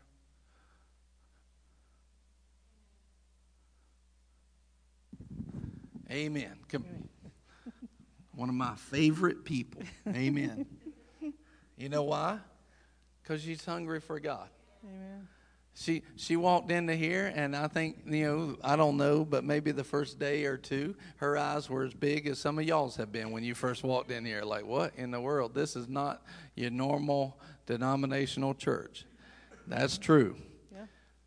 But we are seeing people grow up in the Lord. They need to be displaying. See, fruit is very, very important. We have to make sure that we have fruit in our lives, right?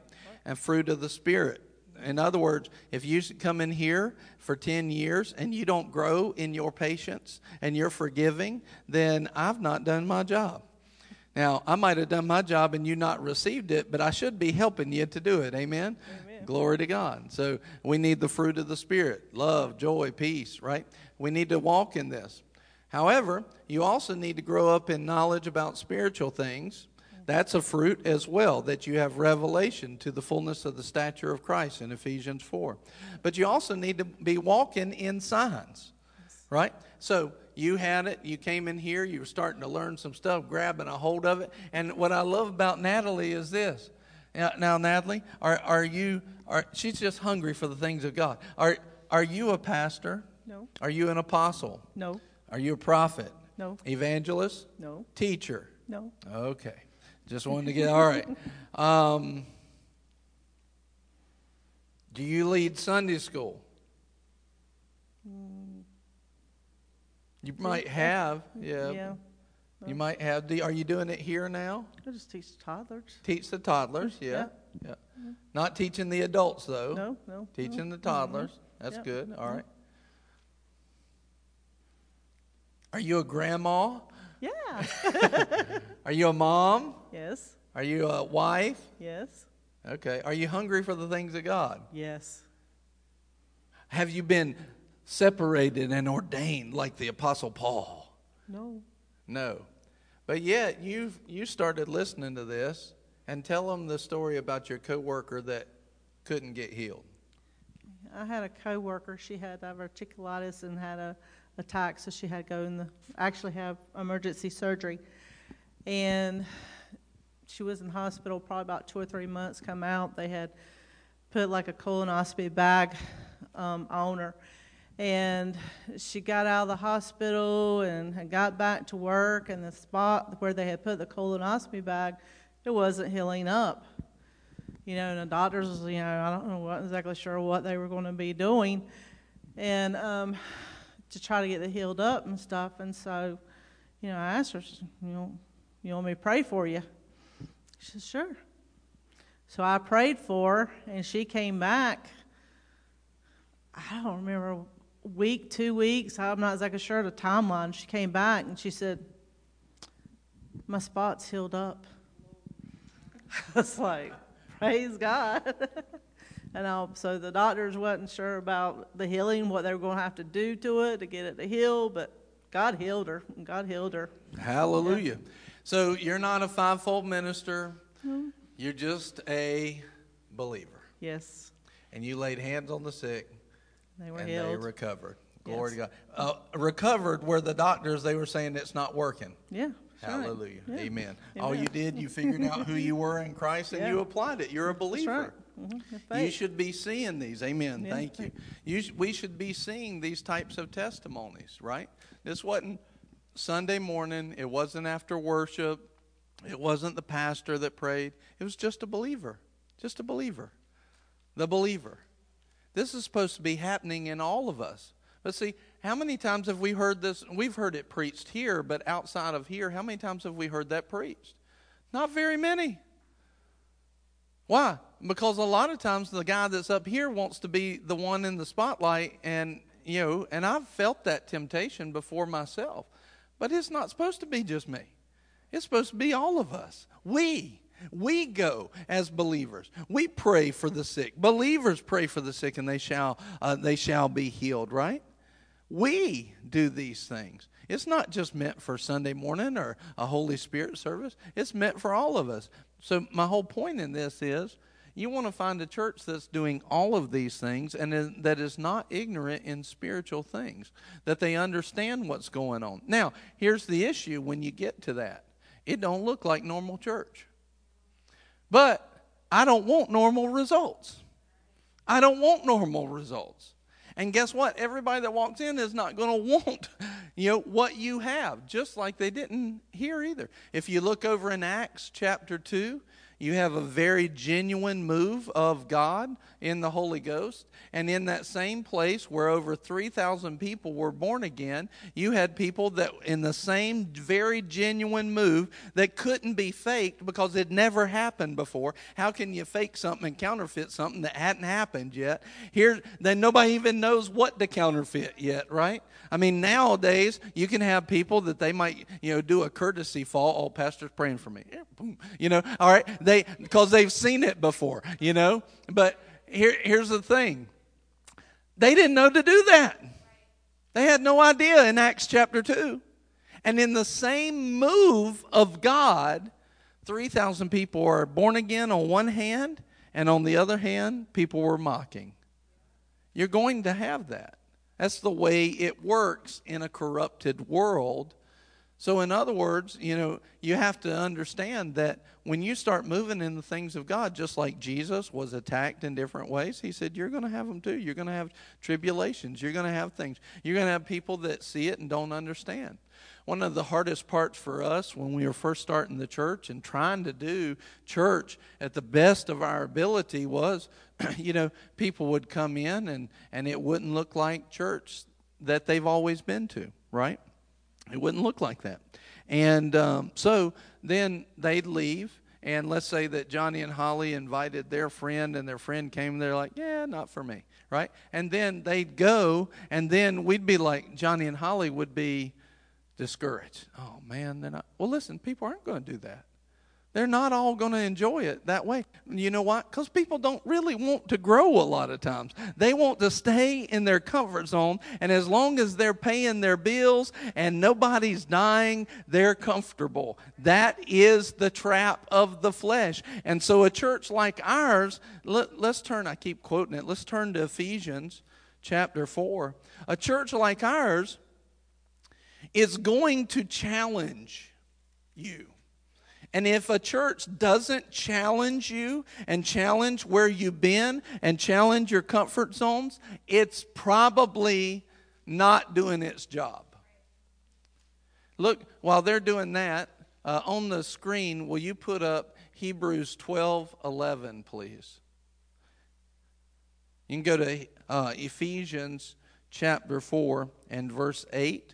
But if you would, go to Hebrews 12:11 on the screen just so you can see this. This today we're really talking about some of the basics. We're talking about some of the basics of church, some of the basics of giving.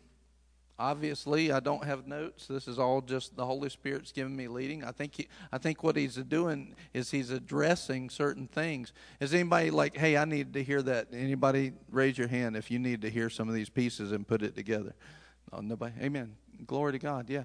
These things that, guess what? Even if you've heard it before, what happens is it builds your strength on it. Okay, I need to know this. I need to hear it again. I need to see these things. I want you to see this. This verse really stuck out to me, I guess about a year ago. I was reading it, and I went, oh, glory to God. So watch this. You're going to have the same reaction, I know. All discipline for the moment seems not to be joyful, but sorrowful. Yay! All discipline. Not some of it, all of it seems not to be joyful, but sorrowful. Glory to God. How come y'all ain't amening? Where's the amens on that one? Oh, this is scripture. Now, all right, now what? We'll go ahead and read the rest of it. Yet to those who have been trained by it, afterwards it yields the peaceful fruit of righteousness. So now, when we understand in Thessalonians it says that we have spirit, soul, and body. Every man is a three-part man. The number one part of you, when it talks about you, it's talking about the spirit man, not the person you see in the mirror. That's the body. Not the mind, will, and emotions. That's the soul. okay? It's talking about the spirit man, the real you. It says in 2 Corinthians chapter 5 and I think verse 17, it says that you were made a new creation, right? But the funny thing is, now you might have had a smile on your face after you got born again, but if you go look in the mirror, you still look the same. Some of us wish that we'd had a new creation. I wish I'd have some new creation sometimes when I look in the mirror. The good thing is at least it makes us smile more. The joy of the Lord makes us smile more. But now, one of the things is, but the real you is recreated. That's the spirit man, right? That's the spirit man.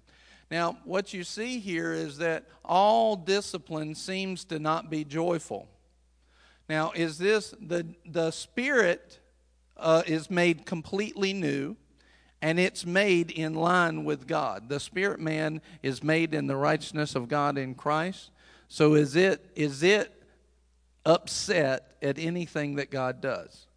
No, not at all. It's not upset. It's happy about it. So if God brings discipline in, the spirit man's not the one who's not joyful. This is the flesh. Keep that scripture up if you would. So it's the flesh that doesn't like discipline. It seems to not be joyful, even sorrowful. All right, well, that means your flesh is not going to like it when God disciplines you. And then you see this, it says, yet to those who have been trained by it, it yields the peaceful fruit of righteousness, right? So what you see here is that I know my flesh is not going to like discipline, right? Maybe our flesh, I don't like going to church past noon. Well, that is a discipline. Several years ago, the Lord told me, preach longer. I was like, Lord, I'm done. I know they're done. Yeah, I'm done. I know they're finished. He said, preach longer.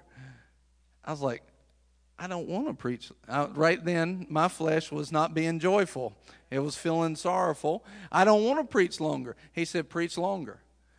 Okay, so I kept doing that. I did that for like a year, right? And it pruned some people. Why? Because their flesh got under the discipline of God, because they had to figure out why they were there. Are you there to check a box? Or are you there to minister to the Lord?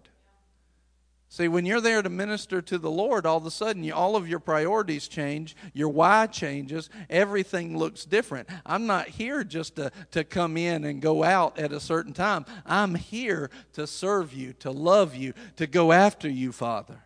Right? And the Lord had me challenging that. Here's what this verse is like. It's like God takes his finger, he sees that issue there, and he goes, and right there. That's what you need to fix right there. Right?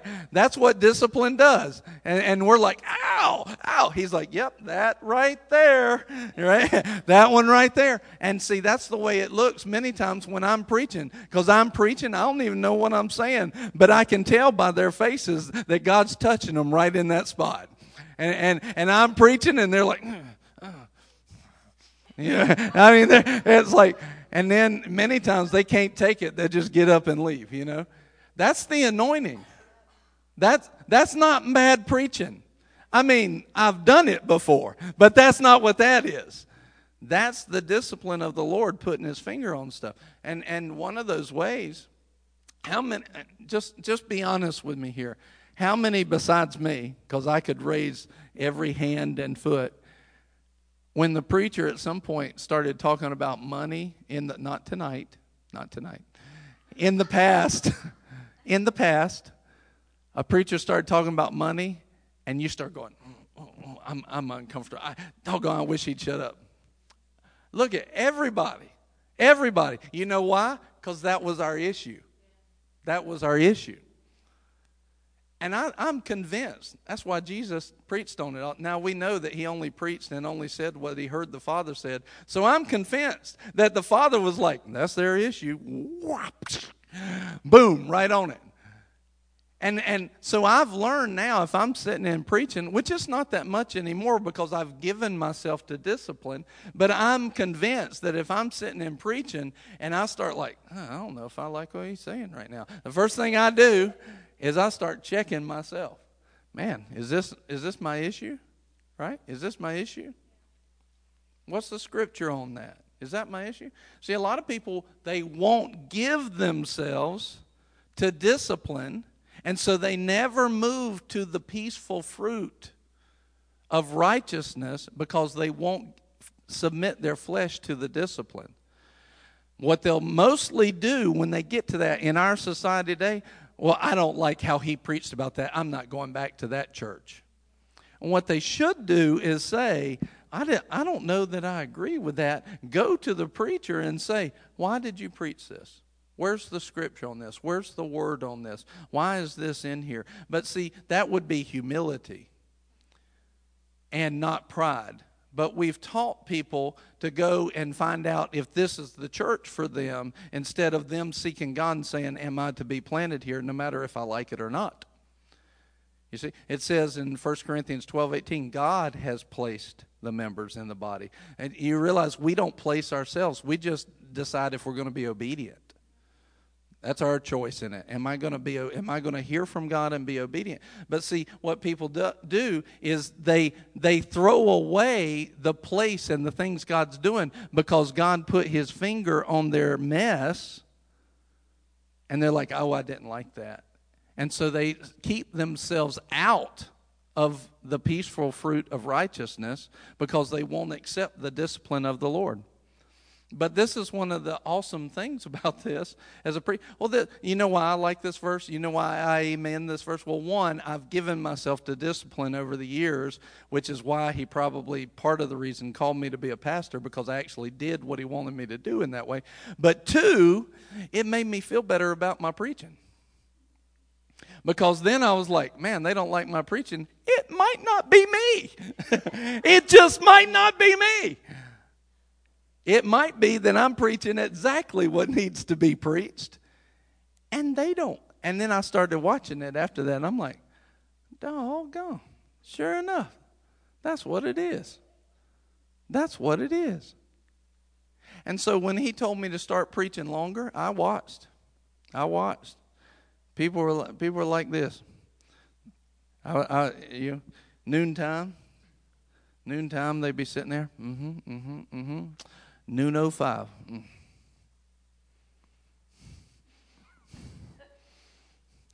Noon 15, 12:15. Pulling up their watch, looking at it, like, all of a sudden everybody's going to and I get it, if you got to go to the bathroom, you got to go to the bathroom, but man, it's amazing. Once one person does it, how many will go? It's amazing how much flesh will take over. See, we don't realize how strong our flesh is. Let me tell you how strong your flesh is. Go fast for about 3 days, and on day 2 and 3, you'll find out just how loud your flesh is. Man, I found out just by preaching to 12:30. I mean, people were getting upset.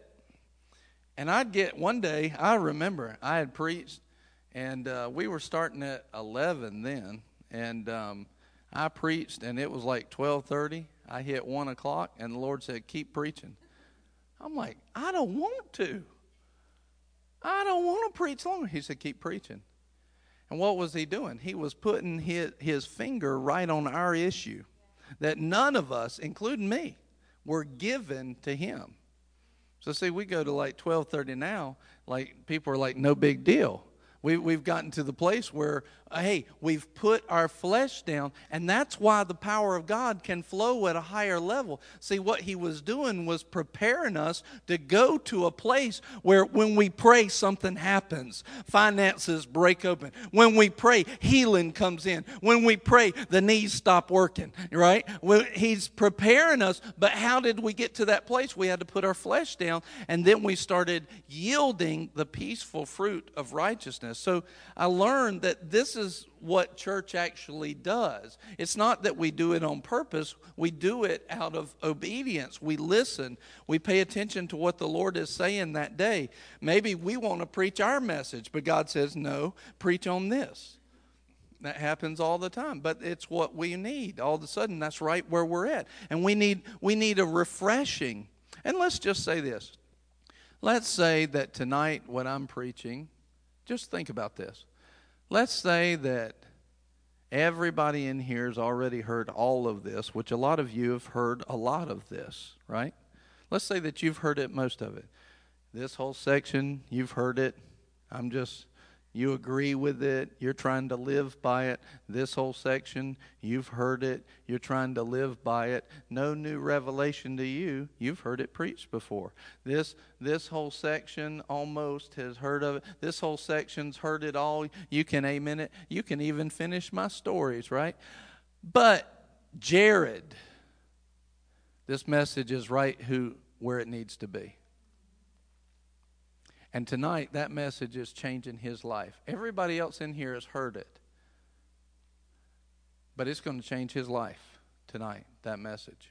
He might have heard it 100 times, but something's different about tonight. He's prepped, he's primed. And the whole service, the whole message, even if we went for 5 hours, it doesn't matter. He's going to change. Would his life changing forever be worth all of us staying hooked up in faith? Would that change in his life be worth all of us hearing the message again, even though we've heard it before? Would it be worth it if we went 5 hours, 6 hours, 7? If he changed, would it be worth it for one person? But see, we'll sit there many times and we're like, I've heard this before. Like, I know what Pastor's going to say next. He's going to tell this story, then he's going to tell that story, then he's going to make fun of Nicole, and then he's going to call it amen. And see, so we're sitting there, and what we've done is we've disconnected. There's not a corporate faith working. This is spiritual stuff here. We're learning how to, in prayer. We've got to stay connected in prayer, and we'll hit new levels. In the service, we got to stay connected with our faith. What's God going to do? Maybe it's Jared. Maybe it's Paul. Maybe it's somebody else. You know, who knows who it is? Who knows exactly what God's up to? He can see it all. He knows who needs what. Our job is to say, Lord, you planted me here. I'm going to give myself. I'm going to go in expectation, and I'm going to let you do what you want to do. Why? Because you're my Lord. I'm not moving by the flesh. See, we've become so accustomed to moving by the flesh that as soon as the devil starts pressing those flesh buttons, we just respond. Ah! Throw a fit. Throw a flesh fit.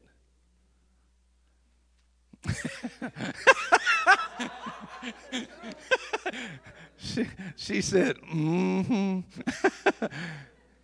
If you could manufacture that and I could just record it, that'd be like a sound bite on my phone.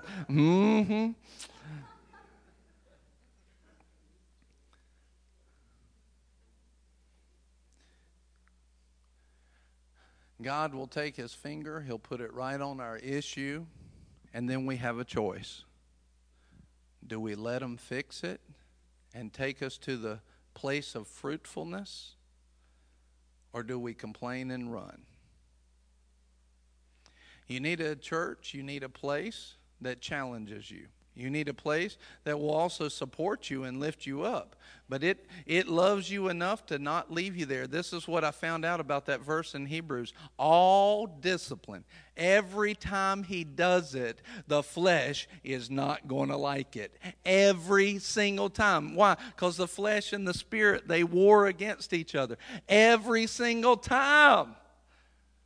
Doesn't matter how holy you are, as long as you got a corrupted flesh still attached to you, it's going to yell and scream and not like it every single time. Your flesh is going to squirm. But here's the thing about God. He disciplines those that he loves. He disciplines those that he loves. So who in here is he going to stop loving? None of us. So who in here is he going to keep on disciplining? All of us. And how many times is that discipline going to cause our flesh to squirm? Every time.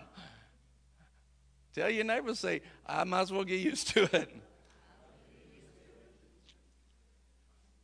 But see, if I'll give myself to it, my flesh won't squirm as much because there won't be places for him to grab a hold of what? Oh. If we just get used to, all right, Lord, correct me, change me. I put myself in your hands as the clay, in the hands of the master craftsman. all of a sudden we'll get to the place. Like I said, I don't squirm that much in messages anymore. Why? Because I've spent years giving my flesh over. There's not a ton of things. Generally, I've told some of the leaders, I've said, if you knew the things that he corrected on me, you'd laugh at them. Because what happens is you get the major things fixed, and then he starts working on the little things. And some of the little things are so small to some people, they just think it's funny and laughable because it seems like it won't make a big difference. But those little things a lot of times are the difference between 210 degrees and 212 degrees. 210 degrees, you just got hot water, but 212 degrees, you produce power that drives locomotives across the country, because it's boiling water at 212. And so those little fine-tuning things can be great big outputs of God's power. So what we do is we just say, Lord, I'm yours. I yield myself to you. I yield myself to you. And as we yield ourselves to him, he continues to work and produce and produce. Let's look at this in Ephesians 4. That was my opening. And that was so much fun for me right there. And what's even more fun is me now imagining which one of you, after I talked about going longer, going, I'm not sure if he's serious or joking right now. That's even more fun for me because you're still trying to figure it out. And to be honest, I'm not so sure myself. So everybody's like, just laugh at him. Maybe he'll quit. Ephesians 4, verse 8, therefore it says, when he ascended on high, he led captive a host of captives, and he gave gifts to men. These are called the ascension gifts, so correct biblical definition. Verse 11, here's the gifts that he's listing. And he gave some as apostles, and some as prophets, and some as evangelists, some as pastors and teachers. So those are the gifts: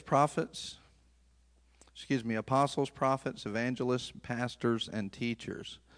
Anybody ever felt like that pastor? He don't feel like a gift to me. He feels like it gets on my nerves. He keeps making me squirm with his preaching. That's him being the gift. That's him actually doing his job. He's not trying to do it on purpose. He's just preaching what God told him. If it happens to hit you where you're sitting at, that's on you, not on him. That's his job. It took me 10 years to get used to that and comfortable with it. I kind of enjoy it now. I like watching people squirm. That's a good pastor for you right there. He's been in the saddle a long time. He's like, oh, yeah. Sometimes you're squirming and it's like, and squirm. He's like, well, let me just get the anointing closer and watch it really take off, you know? And that happens too. Not that, like I said it as a joke, but that's real. I did it not too long ago. I'm not going to tell you when. But these are gifts. Now, I do want to point out something to you right here. Let's say that I took this. Let's say that I wanted to buy Jared a gift.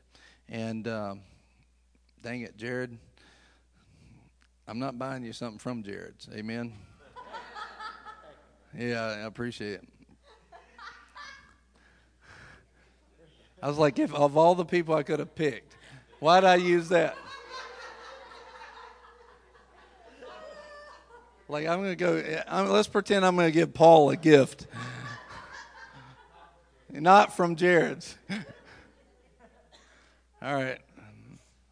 See, now you're squirming. Maybe that was your area. You're working on it. I got to get myself straight. Dang it, Jared. All right, so let's say that I spent some time picking out a gift.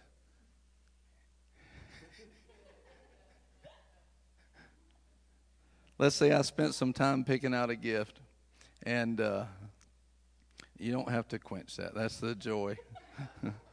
That's what religion has taught us to do, is to quench the joy that the Spirit. You know, I didn't even think that'd be funny. I didn't even think about it until I said it.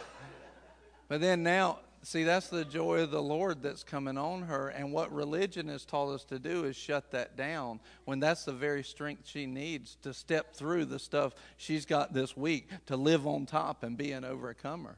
So you don't have to quench it. Amen. And but people aren't used to that because their church hadn't looked like that. It hadn't looked like that. I remember Jim Hockaday talking about one time. He said they were in the service and the Holy Ghost fell and he was drunk as could be in the Spirit, right? He said, and all of a sudden the guy tells me, "Hey, go to the bathroom, get out of the Spirit so we can worship."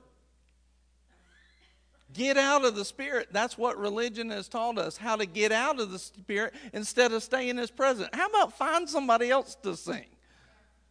Find somebody else. Let the Spirit do what the Spirit's doing. You know, the joy of the Lord hits you here, fine. Awesome. You're not disturbing me because I've grown up in some of the spiritual things. You might disturb some other people, but let the joy do what the joy does. Be our strength. Amen. Glory to God. God's not sitting on the throne with a scowl on his face. He said, with people with whom I'm pleased, in Luke chapter 2.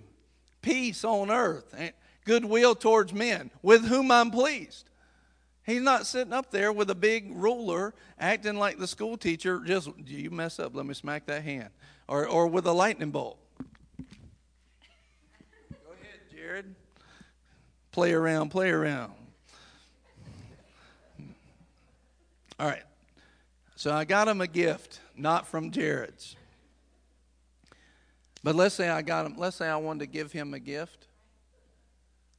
Let's say that I want to give him a gift. I spend time finding it, praying about it. I spend time working for it, building it up. I spend time going after, picking it. It's something special to me. I spent time. Let's say he receives that gift. And then I come back, and 2 years later, and the gift's still there in the corner where he said it, where I gave it to him. Right? Now, what does that tell me about him? He definitely didn't esteem the gift, but what he really didn't esteem was the giver. He didn't esteem the giver. It shows me, see, I had a reason for giving that gift. I had sought the Lord on that gift. There's something in there that he may not even know about, but because he's chosen not to esteem it, it's shown that he doesn't trust me, and it's shown that he won't be blessed by that gift. So he doesn't know how much he's missing out on. He's just decided to not esteem the gift. Listen, the ascension gifts, apostles, prophets, evangelists, pastor, and teacher, they're gifts from God for a purpose and for a reason. Yeah, they're people, and yeah, you got one of them talking to you right now, but that doesn't take away from who they are and what they're called to do. And what God says, they're a gift in your life, but they can only be a gift if you utilize it and you don't set them in a corner and let them collect dust. If they're a proper gift, they'll keep on going no matter if you utilize them or not. So it's up to you whether or not you want to utilize them. But God says, they're a gift. If they know what they're doing and they're actually called, they're a gift. I mean, this was back in the 90s now. Think about how much has changed since then. Back in the 90s, they did a poll of pastors in the pulpit. A couple of questions that they asked them. One, was the Bible the inerrant Word of God? Another question they asked, did Jesus physically rise from the dead? 70% of pastors said no to those answers.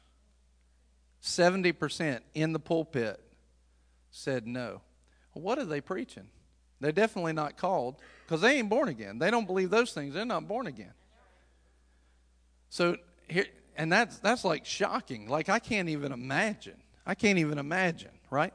Here's what I'm saying. Just because they're in the pulpit doesn't mean that they're a gift. They're a gift because God called them, separated, and you will see fruit in their lives, not only in their personal lives, but you'll see fruit in the people. I can pretty much call about anybody up here, and they'll have some kind of testimony that they can give you where God supernaturally did something that couldn't be done in the natural. Almost everybody in here, you know. From big things like people being healed to telling me that I need to get the microphone out of your house because I'm just preached on what you've been talking about all week, right? You know, that's the Lord doing that. That's not me. That's the Lord. A lot of times I don't even know. Sometimes I do, but not all the time. But they're a gift, and we need to esteem them as such. God said in 1 Samuel chapter 2 and verse 30, "Those that esteem me, I will esteem. Those that honor me, I will honor," is what he said. "But those who despise me will be lightly esteemed." Well, when we despise his gift, then we would despise him. Now listen, take that over into Jesus. Jesus was a gift to everybody. And when we do not give ourselves as the fruit and the harvest of the gift and seed of Jesus, we're despising the gift. We're despising the gift. This is going to lead over into communion. Thank you, Lord, for connecting the dots. He says this, he gave some as apostles, some as prophets, some as evangelists, some as pastors, some as teachers. All of them have different roles. They have different giftings, callings. Why did he give them? For the equipping of the saints, for the work of service or the work of ministry, to the building up of the body of Christ, the body of the anointing. Christ is not just Jesus' last name. It is the anointed one and his anointing. And so what you see is that he gave gifts to men in the church for the building up of the body of Christ and the equipping of the saints.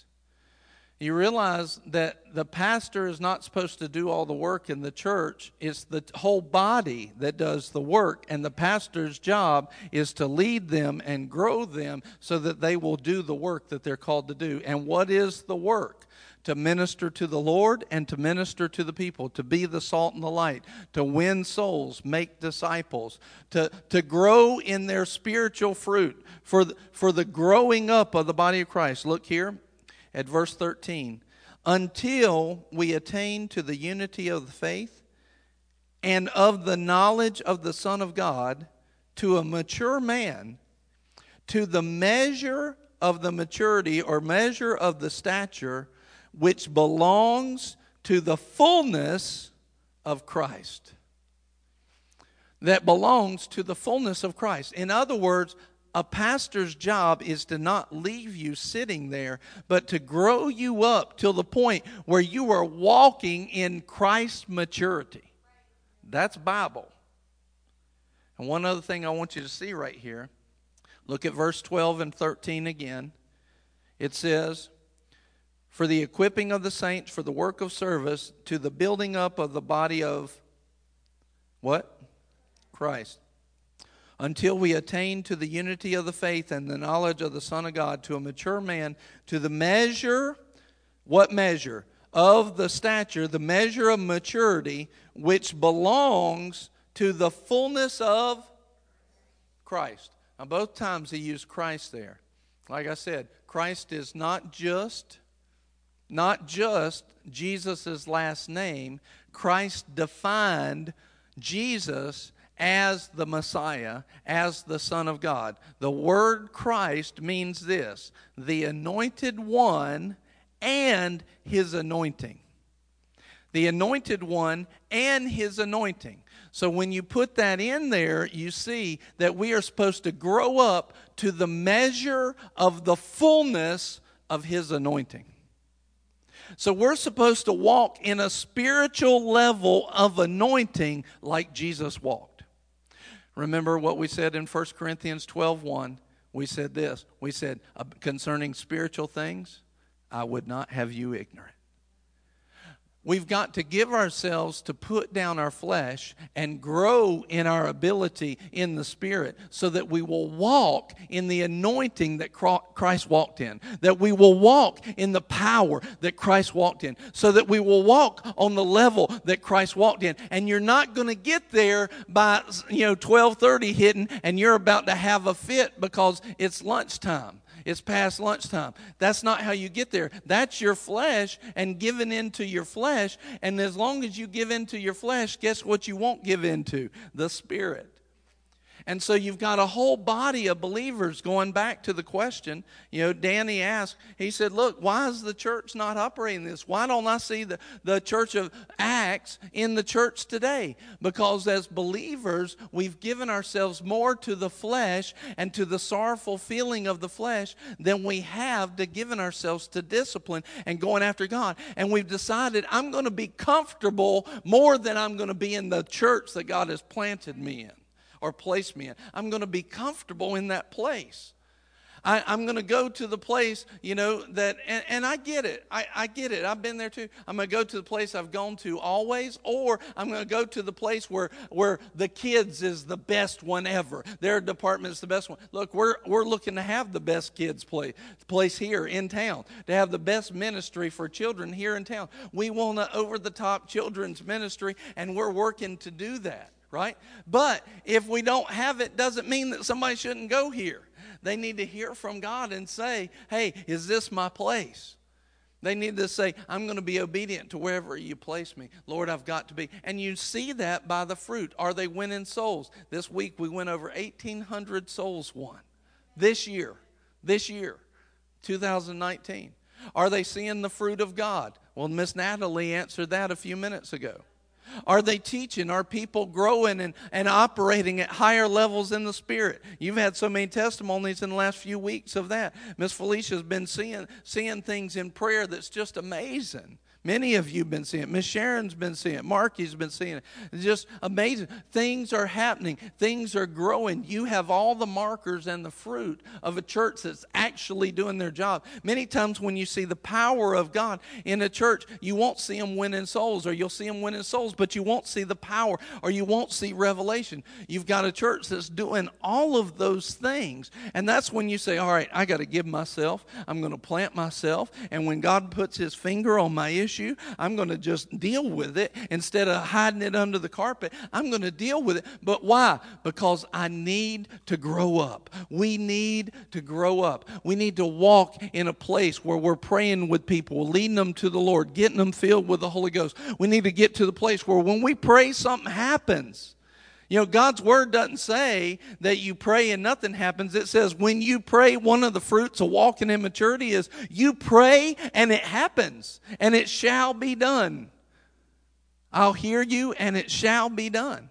These are the kind of things that we need to walk in and we need to live in. But it comes, hear this, all the way back full circle, when we minister to the Lord and we say, Lord, my decisions are not mine, they're yours. Lord, my thoughts are not my thoughts, they're yours.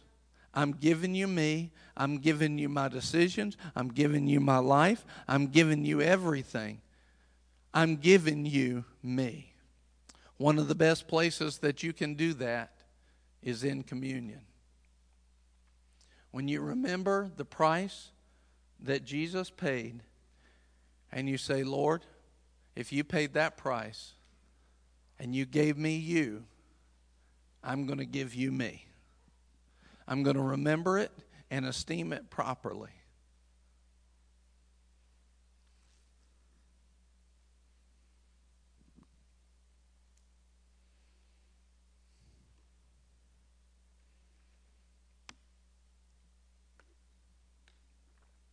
The word says, Jesus said, do this in remembrance of me. In other words, think about me properly. Remember the price that I paid. Remember the passion and the love that I had when I shed my blood and gave my life. Remember the cost that it had in my life. Don't just brush it under the rug. Don't just go through a little, don't just go through an action, but not think about what is represented in your hand. It is the body of our Lord and Savior, Jesus Christ, that's represented in our hand. It is His blood that He shed willingly. At any moment, He could have come off that cross, but He made a choice. I choose to stay up here for you. I'm choosing to not relieve myself, but to relieve you, to minister to you from the wrong choices you've made, from the sin, from the mess. I chose to stay. And as you have that in your hands, I want you to remember the price that He paid.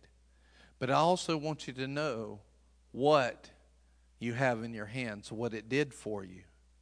When He gave His body to be broken, He gave it so that yours would never have to be broken again.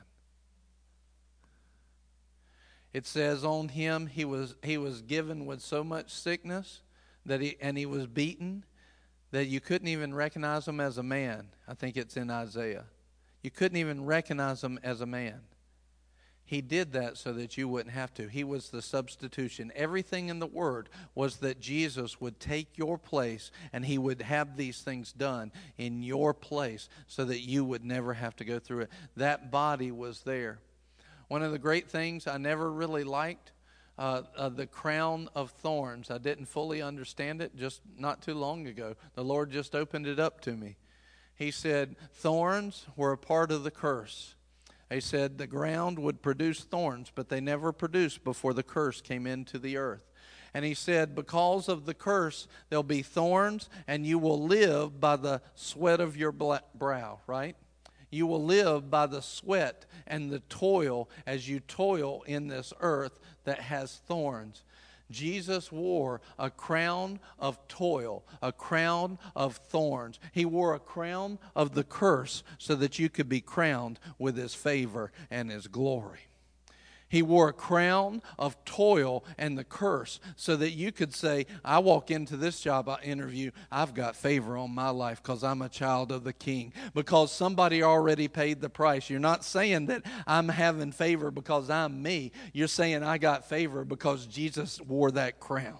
He wore the crown in my place so that I could wear it. I understand this is a gift that He gave us, and many people have not been utilizing it. They've been sweeping that gift under the rug, not realizing the price that He paid so that you could be blessed.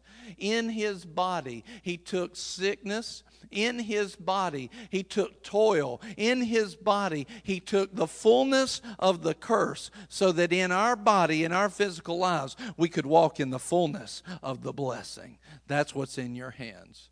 In that blood, we were redeemed. We were forgiven. We were reconciled. We were justified. We were sanctified. In that blood, so many things happened, and we were cleansed by the blood. Remember this, the Bible teaches that the life of the man is in the blood. The life is in the blood. And when Jesus gave His blood, He said, here is all the life you will ever need. I gave my life so that you might be full of it. The life is in the blood. This is called by many people the miracle meal. It says in Corinthians, it says this, that many are sick, and actually many have died because they haven't known and esteemed what's actually in this miracle meal. But in other words, you don't have to be. As you take this, you can receive what Jesus did in His body and by the blood, and you can be healed just while you take communion. Just while it's there. You can receive, as you receive the blood, you receive life straight into your being in a spiritual sense, and that manifests in the physical sense. So yes, let's esteem the price. Remember the price and the love that Jesus paid. But let's esteem it to the full, where we take the gift that's in the body and the blood and we start to walk it out and put faith on it. Let's not be lazy with our faith. Let's not be lazy with our faith. Jesus put some presents inside of the body and the blood. He put some gifts there. Let's esteem those gifts, and let's put faith on them and see them manifest the way that they should. Let's walk in the fullness that He paid for, and let's also walk in so much fullness and abundance that we have enough to overflow into the lives of the people around us. Amen. Father, right now, thank you for your Son. Thank you for your Son. Jesus, thank you for your life. Holy Ghost, thank you for raising Him up from the dead. We praise you. Jesus, we recognize and we remember the love, the price, and our redemption in full. And we apply it properly. You gave us the fullness of your life. And right now, tonight, we give you the fullness of ours. Just say this with me. Just say, Jesus, you're my Lord. You're my Savior. You're the Savior of my life. You're the Lord of my life. You're the director. You call the shots, and I'll be obedient. And I believe that you took all my mess, all my sin on you. And that took you to the cross, to death, and to the grave. And I believe that you freed me from all that sin. And I believe that God brought you back up from the dead. And He raised you up out of that grave. And I believe that you didn't leave me in that grave. That when you raised Him up, Ephesians says, I'm raised up with you. That I'm seated with you in heavenly places. I'm not in that place of death any longer. I believe that in the blood and in His body, I am healed, delivered, protected, restored, and prospered in every way. It's a part of the gifts of salvation. And I ask you right now, Jesus, for help to live this life. I'm asking you to baptize me with the Holy Ghost and fire, like your word says you will, so that I might be empowered to live in fullness and to be your witness in Jesus' name. Now just meditate on that, on His price, the love. Father, we thank you. Jesus, thank you. Thank you for your body and your blood. In Jesus' name, amen. You can take it, the bread and the cup. Thank you, Lord. Suko froma ba yetene. Bo flekana ma sopo echine bo sopo ropa ma.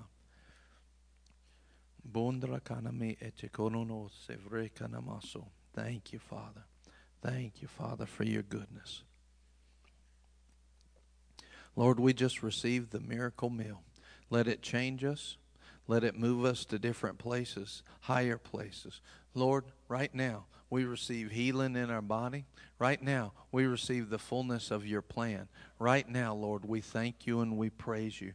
Lord, we receive good ideas. We receive God ideas in business, in our family. We receive it. We receive wholeness. Lord, we receive all of those things. We receive your plan, and Lord, we'll be obedient to your plan. We praise you. We thank you. Thank you, Father. Glory to God.